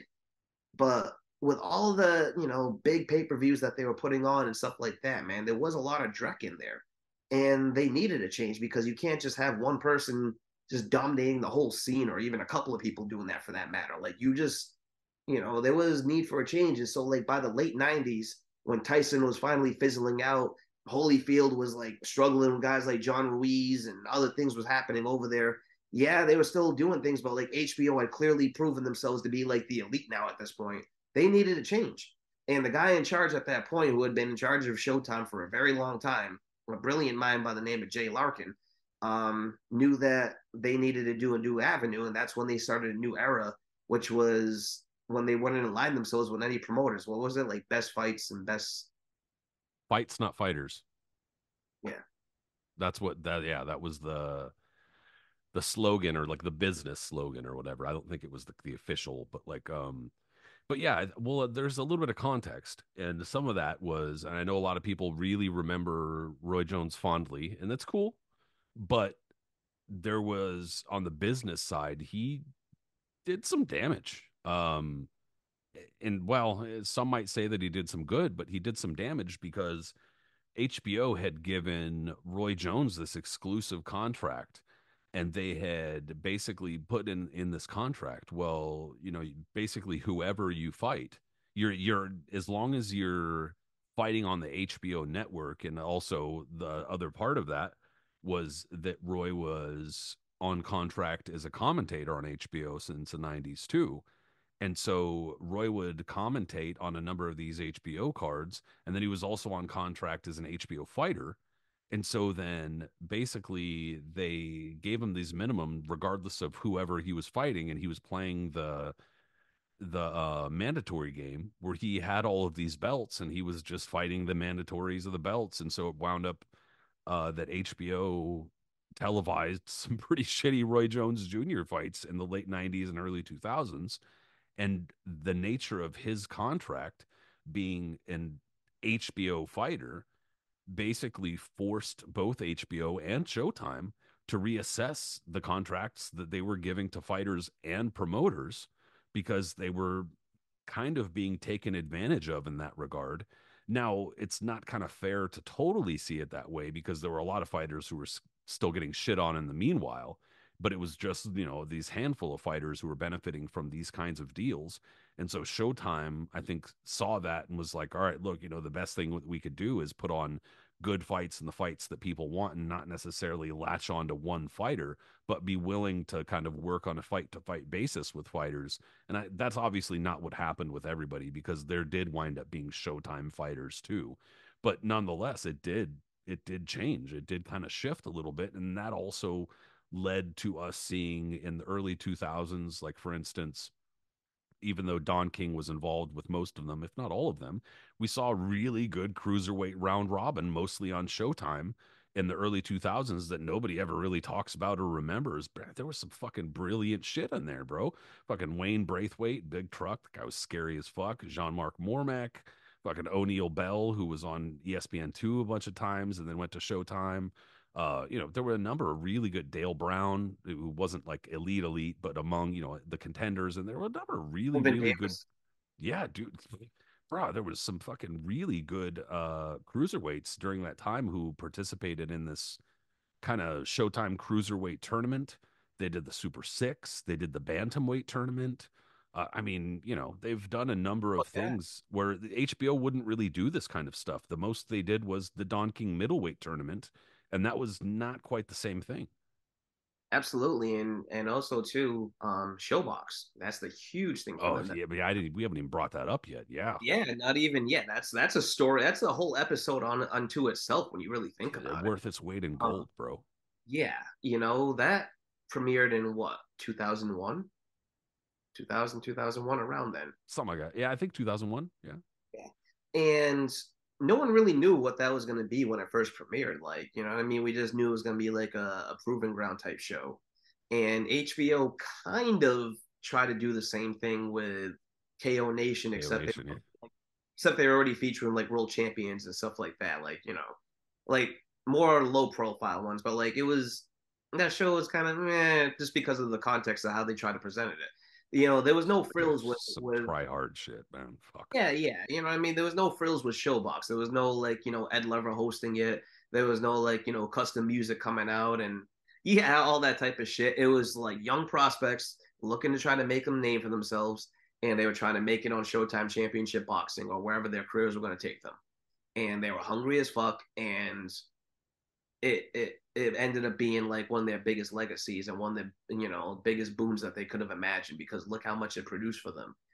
That became like their golden era for me, for instance. I mean, like for this after. once after the 90s kind of ended for them. You know what I mean? That's when they really started flourishing in terms of like, and it still took a few years. Don't get me wrong. Like not everything just kind of happens at once and all of a sudden, boom, you're the top banana. Like it took a number of years for them. And I'll give you an example. Like one thing they used to do was mind boggling to me when I was younger is that if HBO was showing a massive pay per view, Showtime would counter program them with one of their shows. And I would be like, who is watching? Like, for instance, I don't remember who they were counter program, like what the And now HBO. you can watch both at once, but then you couldn't. So it was like, what the fuck are you doing? It made no sense to me. For instance, I don't know what the major pay per view show was, but I remember that they Showtime counter programmed them with Joel Casamayor against Edwin Santana. I'm like, why? You know, and I don't understand that. because no one's gonna watch that. Who the fuck is gonna watch that when I don't remember who was fighting, but I remember it had to have been a huge fight going on there. People, everyone's eyes are gonna be on that, more or less. And I don't know. It was interesting, but like slowly things were like going for them though. Like, and there it was during this point where I would assume that like you were, making appearances ringside for a lot of these Showtime shows in the mid 2000s, but they were bringing a lot of like cool, the Showtime show was like flourishing at this point. So like the early days, like you said, they were showing guys like Leo Dorin who would become champion soon Yeah, after. they really invested in the lightweight division around that Yeah, time. Ricky Hatton against the corpse of Freddie Pendleton was one of Oh the early God, shows yeah, on there. I remember Um, that. I think future PBC mainstay Louis Collazo. I think he suffered his first L on Showbox. You had Kermit Cintron was one of the early guys on that show. Like there was a lot of guys that ended up, making appearances early on that ended up becoming world champions. I forgot, Farhood did the historical thing the other day and he dropped all the numbers and all that. But like it it was a proving ground, you know what I mean? And like from there, so you had Showbox that became consistent because like the ratings were good for it, stuff like that. And then early 2000s again was still kind of weird. Like they were featuring UK fighters, but Hamed at this point had gone to HBO and like all the premier guys had gone over there. So like now late at night, sometimes you'd have to watch like a Scott Harrison fight. The money was shifting like a lot right around this time. Like HBO, I think had started like throwing way more money. I can't say that for certain. I'd have to look, but that's what it seems like. It seemed like HBO started kind of upping the ante a little bit It was. at the It, stars anyway. yeah, they were. It was different, like you know what I mean. But they were still, it was like a transition period because Larkin would pick these fights up, and some of them would be good, but some of them would be absolute shite. Like on paper, Kelvin Davis against who was that heavyweight? Ezra Sellers for a vacant cruiserweight title because both of them are bangers. Looks like it would be a crazy fight on paper, and instead it just became like a thrashing, kind of like a ugh, you know. But that would be like the main event of Showtime, and you kind of like really. But things got a little bit better by the time like 2006, 7, 8 starts rolling around, and like you said, you know. The bantamweight tournament starts coming in. You got guys like Corrales is starting to be featured Yeah, now. the whole lightweight round robin over Yeah, there. and all that type of stuff. So you were around during that time, Pat. You were very heavily in the game, and I think you were writing at that point too. So what was going on? Yeah, I mean, I think, well, oh, man, God, it almost like gives me PTSD a little bit. But Gary Shaw got in on that fucking shit, unfortunately. At He that got time, at that Showtime time, stuff. it seemed like a good thing. Like, because Gary Shaw had a lot of involvement as a promoter with Showtime and got in pretty cozy. How else would he have been able to head up a fucking MMA organization that Showtime got involved? And CBS. have his son be the commentator How for it. the fuck? Scala. You know what I'm like? There is no other Of course, he got in good with Showtime because there's no other explanation as to why they would let a total fucking moron like that head up this. He's a total idiot, bro. Everybody knows it. Every single person ever dealt with it will fucking back that shit up. I just got crucified at the time for saying it to his fucking face. But in any case, long story short, yeah, dude. At the time, it seemed like a good thing because he did have connections. He honestly did, and he still had inroads to a lot of other promoters and other fighters, and he had control of some pretty good fighters, or at least some promotional fucking involvement with some pretty good fighters, and that also led to, like I said, this lightweight round robin on Showtime, actually it was kind of more 130 to 135 because Acelino Freitas, Casamayor, fucking, those guys wound up right around that time. And as soon as they're 130 to 135, move up with Corrales, Castillo, there are other dudes who were Juan Lescano, a bunch of other fighters right around this time who were Julio Diaz, a bunch of other fighters right around this time who were right around lightweight that Showtime, they very intelligently, hopefully not luckily, hopefully there was some foresight in it, was throwing money at these fighters and had these massive and largely entertaining hardcore fight fan type of fights on their network. And that really proved to be a massive boon, coupled with Showbox seeming to get a little bit more play and more important and whatnot. They were having Showbox on a Thursday, which was kind of an off day for boxing, but made kind of its own little What niche. boxes on Thursdays? I know for a little bit it was, yeah. For a bit, Showtime or Showbox was on a Thursday, and then I think they moved it to a Friday for a bit, and then anyway, like for a while there, it was crazy, dude. Because remember, ESPN would switch the days, so there would be Tuesday night fights, fucking sometimes Wednesday night fights, Friday night fights. There'd be Showtime on a fucking Thursday.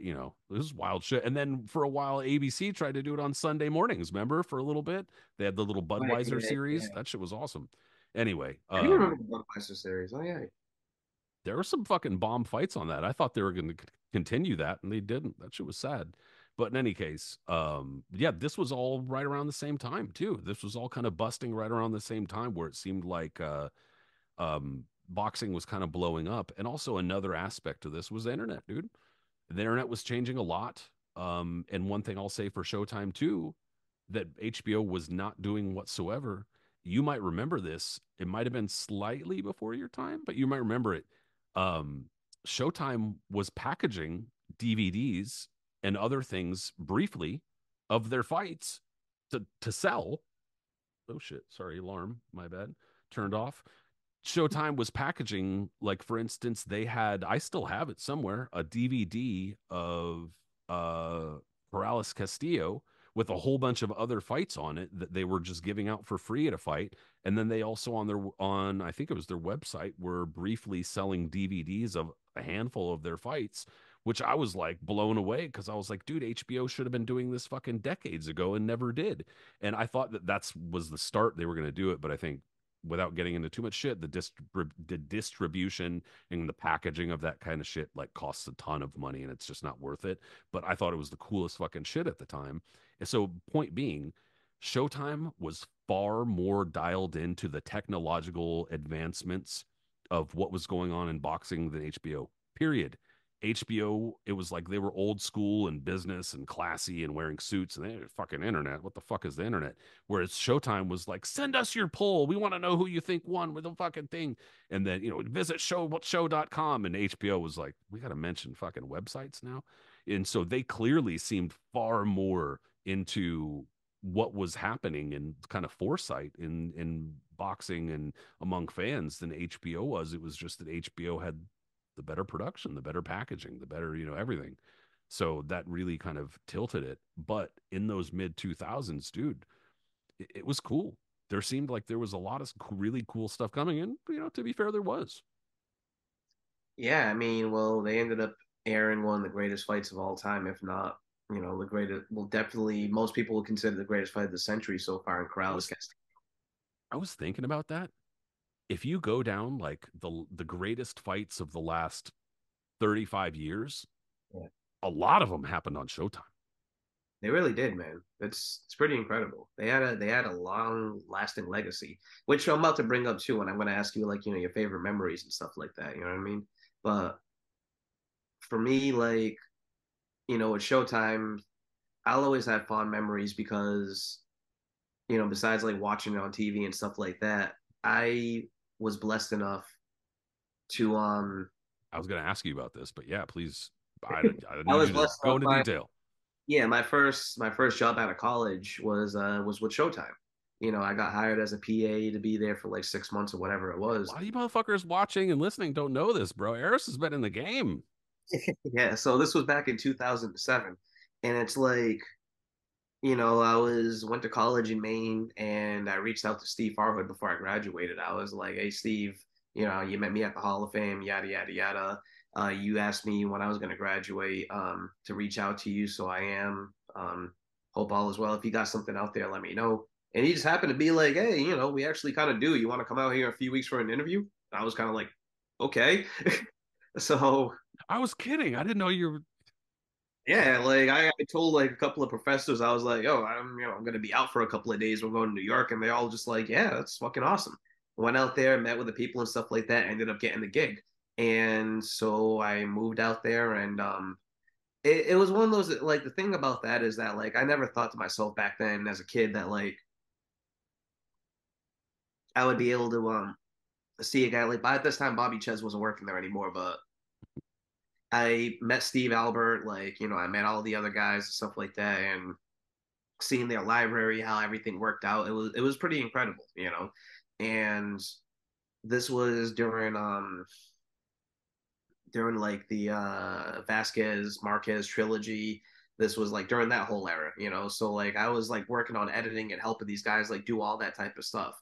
And when it ended, the first fight I got to do was Sam Peter against what's his face?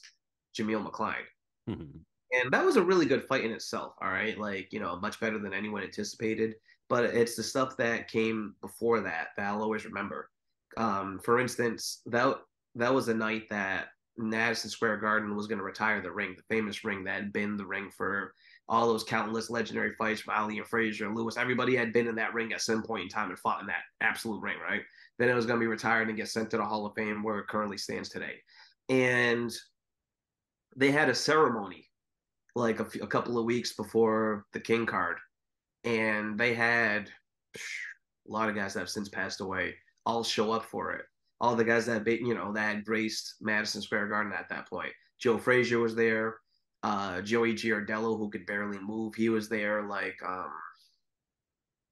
a lot of heavyweights, a lot of famous heavyweights and just famous fighters had shown up at that, showing up to that part. And it was really cool for them all sitting there and like I was running around trying to get coach for them or like trying to like, usher these people here and stuff like that. Basically just being the person I was supposed to be. And like I'm a dude that's only a couple of months out of college and here I am running around Joe Frazier and all these other legends trying to usher them and help them out and do this and that and try it was like mind blowing to me. You know what I'm saying? Absolutely mind blowing. But that ended. But after that ends, and then, I don't really think much of it after for a couple of years, but then I start, working for CompuBox. And initially, CompuBox, people don't know this, we weren't doing Showtime shows for the first few years. Like, when Showtime ever had stats, that was either somebody else or whatever it was. Like, we didn't work with Showtime until around, like, the Mayweather era. But once we started working with them, that's when I started working with them directly, too, and started traveling and working with these guys, or, all the time. And I was blessed enough to be with Lee Groves for the majority of these trips. And we would go everywhere from almost all the Showbox trips to like Canada half the time to work Adonis Stevenson fights or this one or that one. I was ringside for the main event of the Super Six with Ward and Froch. I saw Wilder, this one, that one. You can imagine I was there for a ton of fights for Showtime. And the thing I could say that I used to love about them and what made me so like feel special with them is that those guys made you feel like a part of the crew. They weren't kind of standoffish. They weren't like, stuck up or anything or made you feel like, you're nothing like that. Like all In those a guys, stark comparison to HBO. yes, absolutely. I can say that with no qualms now. Absolutely. They made you feel like you were a part of them and you're a part of their family and they Bunch of wanted you fucking there. dickheads. That's And it was like, for instance, like with the Showbox crew, Raul Marquez and I are really close. Like I love Raul. He's mad cool. We'll sit there and tell you stories all the time, and it's just very engaging and happy, and just a very happy-go-lucky guy. And if you mention him on Twitter, even if it was 4 years ago, he'll retweet it. um, Barry Tompkins. I grew up watching Tompkins, not on HBO. I was too young for that. I ain't gonna say that, but like watching his videos, those ones he used to narrate for HBO Sports, the boxing ones, right? I had a couple of those on VHS that like an uncle or someone gave me, and used to watch those over and over. Never in my life did I think I'd be working ringside with him, doing showbox shows and other stuff like that. And he being the most gracious and humble guy you can imagine. And if you want to talk about an HBO show from the early 80s that he commentated, would sit there with you for a half an hour and break it down and talk about what he was feeling. That was cool. And then my favorite, obviously, was Steve Farhood because me and Steve go way, way back over the years. But what I'll always just love and always appreciated was that me and Steve and Lee Groves would sit there before shows would start, whether it was HBO, not HBO, Showtime Championship Boxing or Showbox. And when Steve, you know how he always do his historic stuff before a show. If me and Lee were working, he would sit with us for at least a half an hour, 45 minutes, and like go over, and we would all have like a little brain session, just going over everything about history and giving ideas and thoughts and all that. And he would use our quotes and use our shit. And he would even say, he was like, I can't mention you on air, but just know, like, I appreciate all the feedback that you're giving me.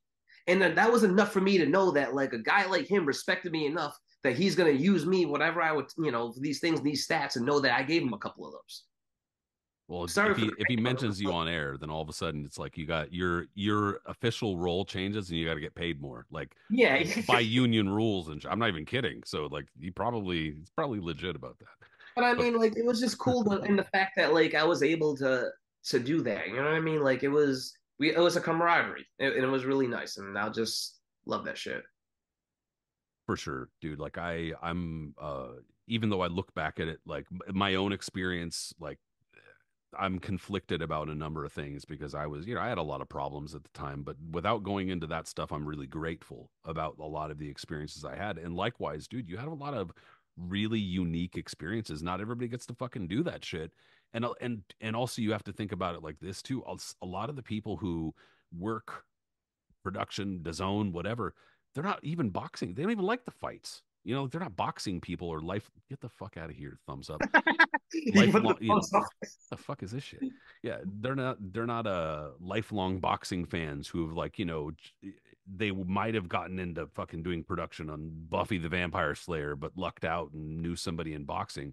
They're people who just like fell into this job because they're just production people. Nothing against them, but like they're not pining for that job specifically. Whereas you're a lifelong fucking boxing fan and you got to do something of a dream job, like get paid to be involved in boxing. That's something literally that almost every fucking fan slash media person now wants and fucking lusts for. You know what I'm saying? So we're both really fortunate in that regard. Absolutely, man. I don't take any of that shit for granted whatsoever. Like, I have fond memories of work at Showtime, HBO for that matter, ESPN shows, NBC. Like I've worked a lot of shows and I've been blessed to like seen a lot of great fights, a lot of great fighters, and just been around, a lot of important people. But it's like the fondest memories are with Showtime just for a number of reasons. Like they just really had that camaraderie that made you just feel involved. And when afterwards we all go in the back of the production truck and go eat pizza or whatever they were serving that day. Like we just eating that amongst ourselves, you know what I mean? And just talking and hanging out. And it was just cool. Oh man, it was just a cool moment. Like I miss sitting next to Steve and like during while he's scoring the fights, like live during the product, on the show, he'll be looking at the stats because I had to like write them down and like run notes on stuff like that, and he would just kind of look at me and nod and go like one of us, and like I mean. Those type of guys made you feel like you were contributing to the show. You know what I mean? Like it really made you feel like you were like, okay, we're all a team Yeah. here. We're all contributing and doing this type of shit together. You know what I mean?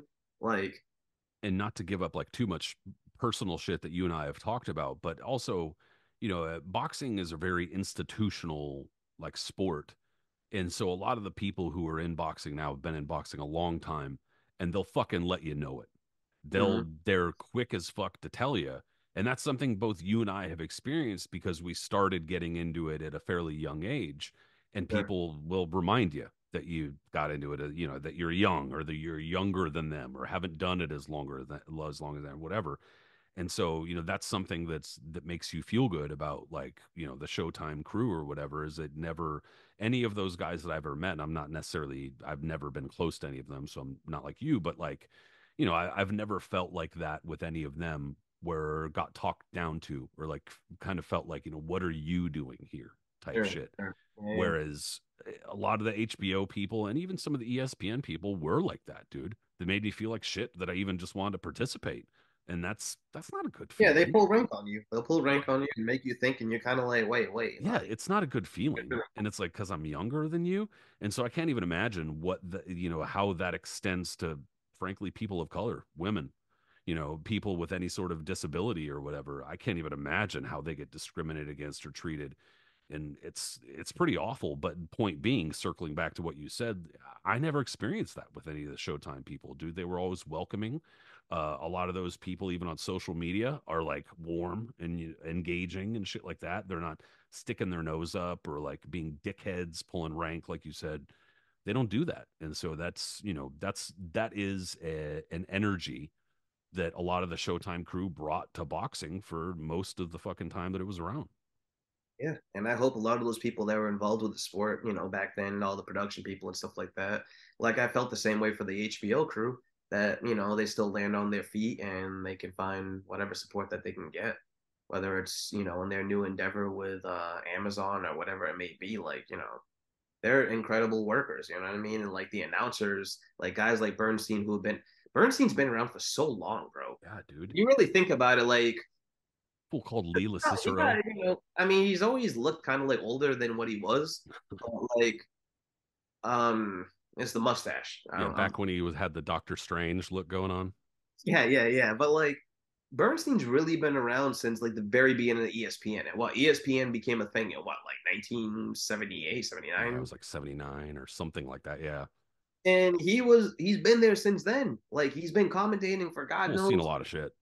Yes, he's Tompkins, another guy that's been around. I mean, Jesus, like, he was one of the I don't think he was the original first announcer for HBO, but like he came in around the very early 80s, and it was the iconic voice for so many legendary fights you can imagine from the 80s up until like the very late 80s, you know what I mean? So it's like, yeah, I don't, whether they want to, I know Bernstein's trying to bounce back and he can still commentate and still go wherever he needs to be and stuff like that. Tompkins, I'm not sure if he still would be willing to. I'm sure he would. Yeah, I hope all these guys get Raul Marquez, who No, he's I he's a fantastic commentator he really is. and He's a one of great my translator too. yeah. Him and Roy Jones are probably my two favorites when it comes to like fighters who became broadcasters. Kevin Kelly was good for a minute. I don't know where he That went. was really good. Yeah, he Yeah. stopped commentating, but I thought he was good for a bit. I mean, it was perfect for him. The guy can't stop talking to begin with. Yeah, he is a talker. Like that was the perfect fit for A Kevin. talker. Yeah. But no, he had like a lot of those guys. Some of them are not, you can tell they're struggling when they try to talk a little bit, whatever. Or Yeah. like, but like Kevin Kelly was really good. The late great Jerry Quarry, before he made his, bad comeback, the 70s, he was a great articulate commentator. Like, yeah, those guys, you know what I mean? They just know what they're looking at. I love Foreman too. As much as it's easy to rack on him and talk some shit about him, stuff like that, the dude did have some gems. And every so often he did have good analysis, Yeah. but it was kind of sandwiched between a bunch of crazy.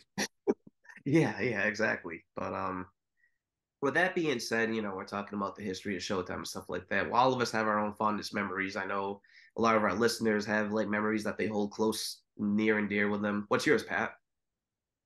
It's a good question, man. There's obviously we've gone over a lot. So, I mean, I'd say running at a pretty close second, and I know it's not like the popular fight or whatever to choose, but honestly, the rematch between Jose Luis Castillo and Diego Corrales, like I know everybody remembers the knockout, which is fair, and it also is kind of tainted because of the whole weight thing, but dude, it was actually a really good fight for as long as it lasted. And it's not just the fight, but also like the event and the experience because I was there in Vegas for it with like there was a ton of fucking people that I knew, and so that was definitely up there. But as far as just kind of taking away the experience type of thing and being in Vegas or whatever, um, probably the Vasquez Marquez trilogy, dude. Um, Were you there I for anything? yes, yes, I Oh, no, just the third fight. well, I mean, that Um, was the best one of the rounds, in my opinion. yeah, don't get me wrong. You're like only the third fight. No, I was there for the third fight, and that was the best. How I'm like getting flustered even just trying to get my brain working to my mouth to say this, but it's like, how does the first fight? It's so good. And then the second fight's better. And then the third fight just goes, yeah, second fight, fuck you. And just is even better. Or you, how? How is that possible? That Dude, there's, third fight was bananas, yo. That last round solidified everything. Like that was incredible. I almost got like my ass How close kicked. were you? Were like, how many rows back were you? We were, dude, I was this, another fortunate.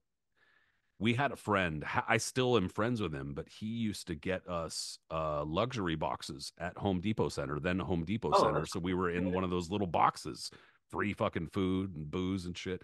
And so you aren't that close, but at that venue, there's literally no bad seat. You could see it great at anywhere. Um, but I mean, I almost got my fucking ass kicked because going into the 12th round, I was so hyped because the fight was so wild and I was like, this is probably the best fight I've ever fucking seen live. Oh my God. And I remember there was like a whole row of like massive, like Mexican looking dudes right next to the box. And they're just like silent. And I looked over and I was like, what's wrong with you guys? And one of the dudes stood up, like he was like, took serious offense to me saying that. And my friends were like, yo, yo, yo, yo. And I was just like, I'm just what are they gonna beat you up for? I don't know. I guess they just were mad They that I mount was calling them out for not being excited about this crazy fight we were watching. I mean, I wasn't calling them out. I was just like, "Yo, what are you guys doing? Like, are Oh you all yeah. not excited by this?" And anyway, luckily nothing happened. Thank goodness. I would have gotten fucking destroyed. But the point is, anyway, the whole experience behind like all those fights and just kind of embodying so much about a lot of the things great and unfortunately some of the things really bad about boxing, and I call it the trilogy too. There's four fights between them, but I don't even count the fucking fourth one. They get fucked so badly in the first three fights by the promoters that they had to fight a fourth unnecessary time to get paid right. That's what I mean by it embodied so many good things about boxing, but a number of bad things too. That these three fighters, one fucking doesn't even have an eye anymore because of those fights. And, you know, and with all due respect to him, because I love him, but Israel Vasquez looks awful. And a lot of it, and some people will try to say, oh, that's independent from boxing. He has some disease that's, degenerative. You don't think it has something to, I mean, he really? took some vicious punishment, and Yeah, he you had don't think these multiple two are, surgeries on his eyes you during his don't, career. what's that? Didn't he have surgery on his eye during his career? He had a detached retina. He had severe scar tissue that he got fixed. I think a handful of times over his eye. Dude, he doesn't even have an eye there anymore. Like he's got a fake eye, and he looks, like I said, with all due respect, awful. Like, and again, I know that that's its own. He has a separate, but dude, is he being taken care of financially? Anyway, Boxing. sorry. I don't want to get into too much about that because I don't want to turn into a badness. But I mean, the point is, like, I do look at it that way though. Like I do see the good and the bad, and I do see some, a lot of the things that we love is, does need to be examined on the other side too. But point is, that trilogy was amazing, dude. And Showtime also invested into that trilogy when HBO refused. Yeah. HBO refused the first fight and they said, we're not paying that. And it was like some like bargain basement. It was like 750 grand or something. It was something crazy. And they were like, that fight's not worth that. And Showtime was like, yes, please. Sure as Corey fuck was. Davis era, ladies and gentlemen. Yeah, they wouldn't do anything. Basically, it wasn't one of their stars that wouldn't do anything. But that trilogy, amazing. And I'm super fortunate to have been there for the third one. Sure, that's an incredible fight to be at. I think I have the credential for it because I was supposed to go, but I didn't end up going. Um, What about you, dude? I mean, do you I mean, uh, like, ringside, I was able to see like some cool shit. Like, being ringside for the Super Six was pretty cool, just to like, because that was a huge event. You know what I mean? Um, Anytime you went to Canada for a Stevenson fight was massive for the fact that like, look, even if it wasn't a big fight, like, there's something about those fans that are just like those dudes are wild out they there. turn People, up, dude? they turn up. They really, really do. Like, and to sit there and get an atmosphere of what they like bring in is just kind of like you're like, whoa, you know what I mean? Like it's heavy. They're That's their big thing. And to sit there even when it's freezing cold, but like to witness that type of stuff is like, it's cool. Um, Being ringside for a bunch of showbox shows was always like a pleasure, but just like memories of myself, like if I think like my favorite Showtime memories, they go back to when I was a kid.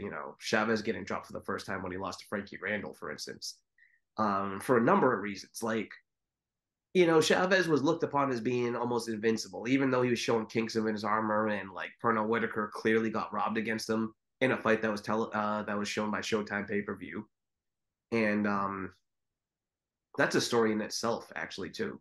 Whitaker being an HBO fighter, wanted the Showtime, wanted the Chavez fight so badly that he went over to Showtime to fight on their network, albeit pay per view, and fighting Chavez in San Antonio on top of that, almost like a death sentence, but still, um, winning that fight, like dominating enough to show that, like even if it was a draw, that he clearly won that fight. But when Chavez fought a guy like Randall, Randall was one of those longtime contenders who throughout the 80s and early 90s was always one of those guys near the top of the division, but was always kind of denied a title shot. Had a couple of losses that derailed him when it could have, like, propelled him instead. And like, you knew he was a good fighter, but you just really didn't know how great he could be because he just never really got the opportunity to prove himself like that. And when he finally fights Chavez, Chavez was in the midst of one of those guys that, like, he was at this point that he became what De La Hoya would end up becoming, if you agree with me, Pat, in the sense that, like, his middling title defenses on middling title defenses weren't going to be on Showtime anymore. They would still be on pay per view. It wouldn't be a big pay per view, but they would still be on pay per view. Like, for instance, like Chavez, not for instance, like excuse me, like De La Hoya against like Wilfredo Rivera, for instance, right? Like a fight that should be on HBO that ends up becoming a pay per view. Chavez against Frankie Randall, which you would think should be normally on just the network, is a pay per view. So that's what he was kind of doing. Guys like him, David Kamau later on, and stuff like that. You know what I mean? I think Terrence Ali, I don't know if that was on Showtime or pay per view, whatever it may be, but like it's stuff like that. So the fact that he fights him, they're going through it and it's a close ass fight, and like, Randall is doing a lot better than anyone ever anticipated. Chavez, even though he's a little bit slowed down, is like clearly struggling here. And then that magical moment when, what was it, round 11, bop, bop, bop, he hits him with that right hand and Chavez just falls. And Steve Alba with the best call, and down goes Chavez for the first time in his career. Like, and you hear Bobby Ches, your favorite guy, oh, I can't believe it, can't believe it. Oh. And then Ferdy Pacheco in the most deadpan voice, oh, it's good time, it's goodbye title, Bobby. But like, Ches would always have some like weird, like it's over. That's it. There's no more to this. That's it. well, yeah, Like, because what are you Chavez got up, talking even about? though he clearly wasn't that hurt. Like, yeah, he was stunned, but he wasn't out. And then you hear him, I can't believe it. Chavez is really hurt. His legs are gone. This is crazy. He's And gonna get up and go into a knockout or something like that, and you're like, but he no, had that what? voice, like that kind of like horse's voice that he did. Like, it was Yeah, very distinct. He kind had that of very distinct voice. staccato mumbling type of thing he did. It's Yeah. fucking weirdo. But I mean, that was incredible to watch. Like, again, I'm still a young fan. And to see my dad absolutely lose it because he wasn't a Chavez fan at this point, considering how he was whining, for various things in that fight and like all that. So to see him react, to see others react, like that was a big moment for me. You know what I mean? Like, Yeah, and that's that was sweet. definitely like one of those shapers in my career as a fandom where I was just like, wow, I love this sport now. And then we recorded it. Like we had it on VHS. He recorded that one, and on the undercard was a young Felix Trinidad against Hector Camacho. And I would actually watch that fight, even though there's nothing to talk about with it. Really isn't anything besides that they both wore trunks of, like, represent the Puerto Rican flag. I always watched it over and over because like I was excited. But then you have that another memory, like one of my favorites. Um, which one was it? Frankie Lyles, the Tim Little's their second fight. You know, as a kid, I had watched a couple of Lyles fights, and I wasn't like overly excited to watch him. I knew what I was getting with him. Tim Little's, I didn't watch the Tony fight at this point. I had read about him a lot, and all the pre-fight announcements that they were talking about was that it was going to be a very tactical, boring affair. So I was just ready to be like, oh, okay. As a kid, just like sit back and whatever I was gonna deal with. You know what I mean? Probably end up walking, playing with some toys or some shit at some point. But instead, they ended up having a fucking street fight, that no one anticipated. Littles, for whatever his reason, was very unnerved about a lot of things and just came in there and started throttling Lyles with like body slams and rabbit punches and low blows and everything else in between, which unnerved Lyles enough that he was forced to like, fight a fight that he wasn't used to and like, lay out some bombs and all that. And it became a fucking firefight. I know you love the fight too, right? Dude, they fucking yeah. Frankie Lyles was he was a guy that a lot of people thought was going to go a lot farther too. Like, I mean, with all due respect, I don't mean to be like, He was one of those guys that was stuck on those Don King undercards that we were like forced to watch on Showtime this in purgatory, just yeah, he was a big amateur standout and had a bunch of credentials and shit. He was big. He was New York guy, right? I don't think so. No, Could have been. I have to look it up, but I'm not well, in sure. any wherever he was from, I remember he Find was a out big actually. We'll he find was that out. he was a big amateur standout. I remember he was like at the time he was like supposed to, he was expected to do a little bit more than he did, but dude, fucking Tim Littles, bro. Yeah. Oh He yeah, was Syracuse, New York. You're right. There we go. oh, I thought it was like New York, New York. So I guess No, it's no, sorry, not but I mean, totally he the was always same. based in like Vegas. Yeah, not totally the same. Not exactly a New York guy, but regardless. Yeah. Yeah, that's a good one. That's a memory that nobody's gonna be bringing up. No, I mean, like that was just one of those as a kid, because like you're watching it, and then like first round with Littles, start slamming in, they go around. Lyles drops him early. He's just very like they're going in. Eddie Futch is clearly probably having his head go like exploding, right? Because he's Littles' trainer, and he's a guy that like kind of tries to keep composure and like relaxation in his corner and stuff like Poor that. Mitch Halpern having to control this Yeah. action. And then it ends with it, and not only because like, I'm not just to say like Littles didn't do anything besides like roughhouse him. Like he did hurt Lyles. He dropped him. He landed some good punches. It was a fucking brawl. And at the end, Lyles landed one of the most precise one punch knockouts you could see of this, the modern era. Just with a beautiful hook that Littles walked right into and flagged him. And like as a kid, I was like, yo, that was fucking awesome. I love that fight. That like I'll always go back on, and watch that with fondness because they initially just hearing the pre-fights about it, and rightfully so, considering their backgrounds, you think it was going to be boring. And instead, it ended up being an absolute street fight that I was like, man, this is incredible. This is cool. And it might be cliche to say, but like the first Tyson Holyfield fight, as a kid, excuse me, as a kid, I never admit this on Twitter or anything like that because who would believe you or even think about it? But like amongst my friends, I was the only one that picked Holyfield to win that fight. And I had a simple logic. I wasn't no knowledgeable boxing fan that had all this insight into it and thinking to myself, oh yeah, I know all this kind of crap or whatever. All I knew as a fan at that point was Tyson had just come back. What I had seen him do in this comeback, he didn't look good at all against Buster Mathis. Like I saw that at much. He didn't have to do anything against Bruce Seldon or Frank Bruno. So I just put logic together. I was like, Holyfield hasn't been looking great either, but if he can get past 4 rounds, I think he can beat him because Tyson hasn't been 4 or 5 rounds. And I think he's going to, like in my mind, I was like, I think he's going to struggle if he can't go past 5 rounds because, like, the fuck has he been doing, right? And I told everyone that, and everyone's just like, oh man, you kidding me? Tyson's going to murder him, and blah, blah, blah. And I get it. Like Ring Magazine predicted in their preview, the one with the cover of them face to face of the cartoon, they said that he was going to knock him on the first round. Eddie Futch was quoted in that saying that he was afraid Holyfield was going to get like legitimately killed.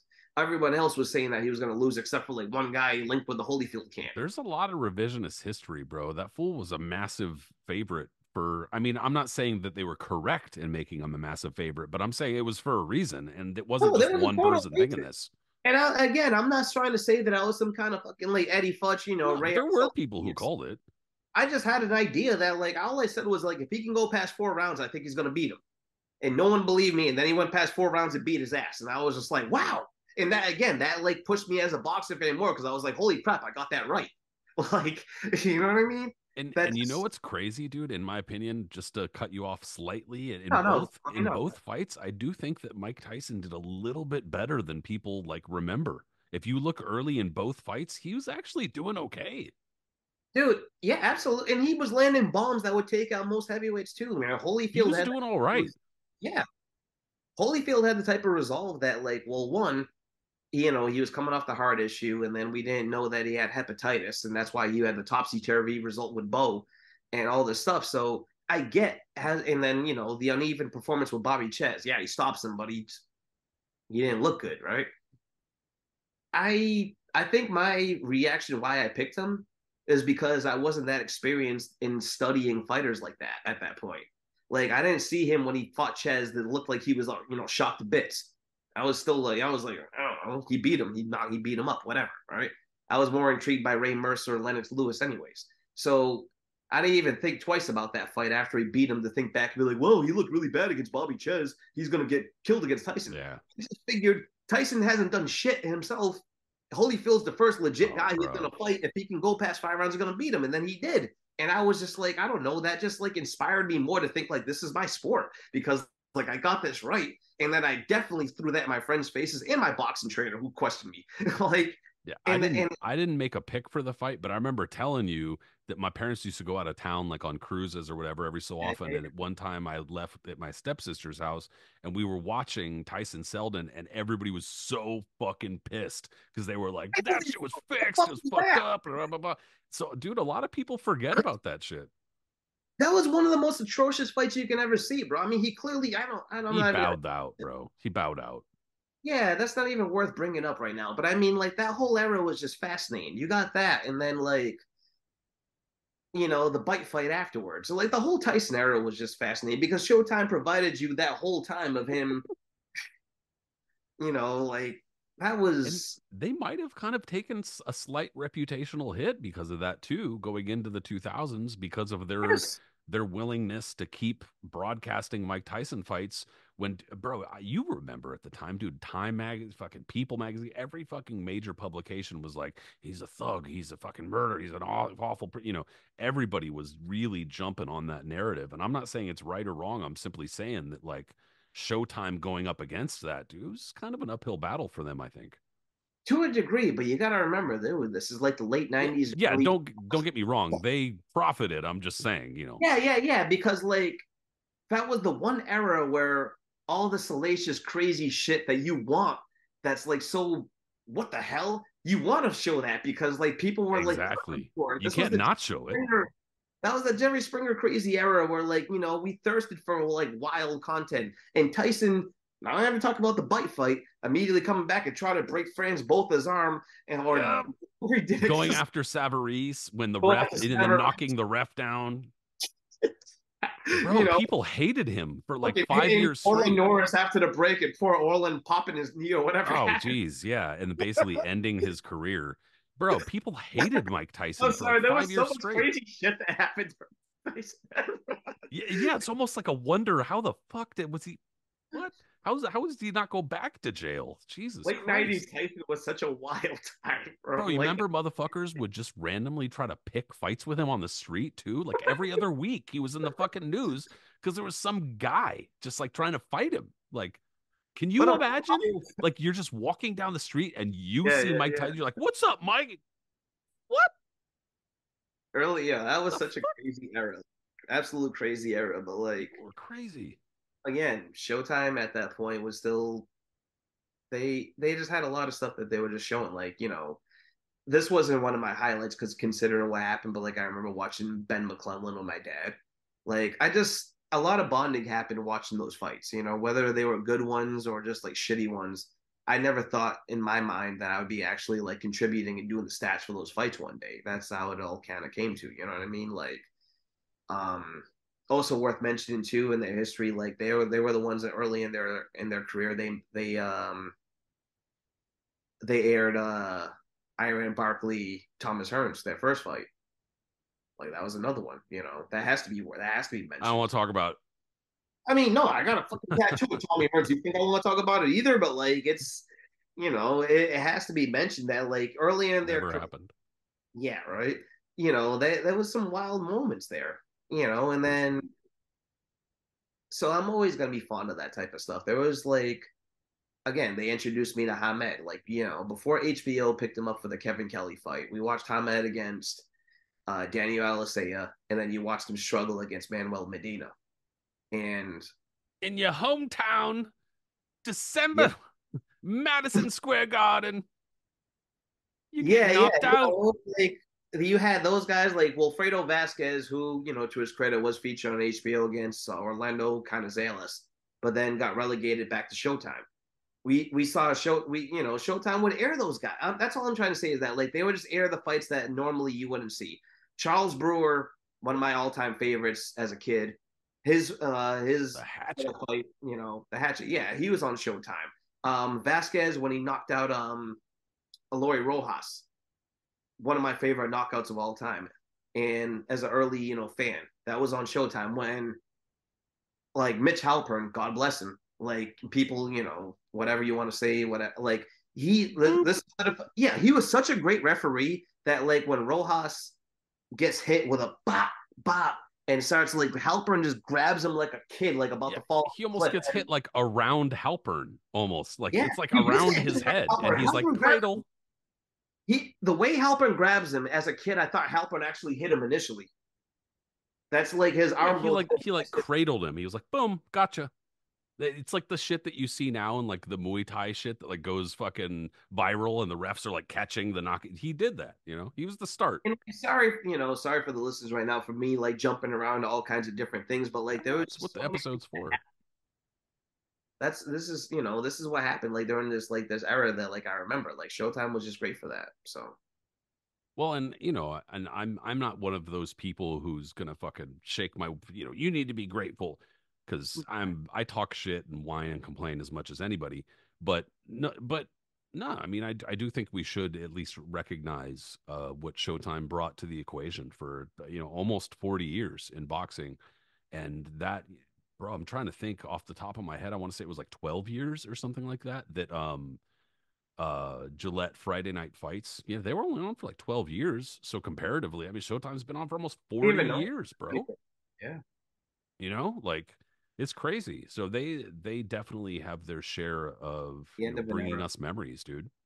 Yeah, it's sad. Like HBO and the other networks, like we grew up there's different generations of fight fans, or whether they came up or whether they started watching, whatever it may be. And a lot of these current fans on Twitter who are younger, just kind of grew up in the era that they're doing right now. Like, yeah, they had Showtime, but like they don't really remember the golden years or like the golden years Yeah, of who's H. going to be talking about the golden years of DAZN? You know what I'm saying? Like, with all I due respect, Yes, I couldn't tell you. Nah, the fight starts now. No, I don't know. the fight. No, I'm not going to do that. Fucking guy. Please don't. No, not finishing it. It's still the Uh, holidays, man. Spare the fans. I said no. But um, it's just one of those things that feels like an end of an era. And whether you came of age as a fan during this time, before this time, or whatever, it's been with you for all these years, and you hold near and dear all these memories and the recaps of reading it up in the magazines and all this shit. And it's kind of like, damn, man, look, boxing's always going to evolve. That like this is the sport that will never die. As much as like other people will try to say, okay, it's ending, it's done, and yada yada yada bullshit, blah blah blah blah blah. This sport's never going to end. We already know that, and both of us are thankful for that. Everybody that listens to the show and all boxing fans are thankful for that because we know that, and it evolves. You know what I mean? Like PBC, who was the main provider for Showtime, that they've already moved on. They got a new deal, and we're just gonna figure out how it goes, into 2024. But it's still sad, and it still sucks because like it's the end of an era when it comes to the networks and what we grew up on and what we were appreciative of, and the announcers and the history and the fights and all that. But I'm always going to stay optimistic and I'm always going to stay good and to see where we can go with this. And I know you are too. So like, it is what it is. Almost 40 years, dude. That's a lifetime.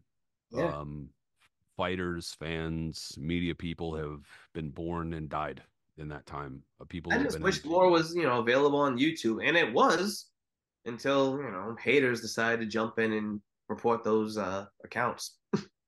Yeah, well, and that kind of goes, I guess, with what I was saying earlier. I wish there were a little bit more. Dude, broadcast rights are a bear when it comes to legality. I know that, and so I'm not ignorant to it. I'm just saying I wish in a more ideal world we would have greater immediate access to without having to pay a fucking arm and a leg to a lot of this history. And that's part of the reason why so many people are ignorant to it. We're doing our best to raise awareness, and we're doing our part to pass this on and pass on the memories, and kind of look into facts and behind the scenes. We're doing what we can, but it would be really helpful to have more. So that part kind of sucks, but we'll always have Paris. We got those memories, man. Yeah, exactly. Exactly. Well, dude, I appreciate it, dude, because it's not like it was homework. It was fun, recalling, reminiscing, but still, I appreciate it, bro, because you got to kind of reach deep into the recesses of your memory for some of this stuff. Always. But that's what a history account does, right? For sure, bro. Well, again, I appreciate it. And everybody who listened in, I know that if you're a listener, there has been issues with accessing the podcast lately. That's going to change in the new year. I gotta update some shit. It's just going to take time and it sucks. And I've been putting it off, but I will do it for the new year.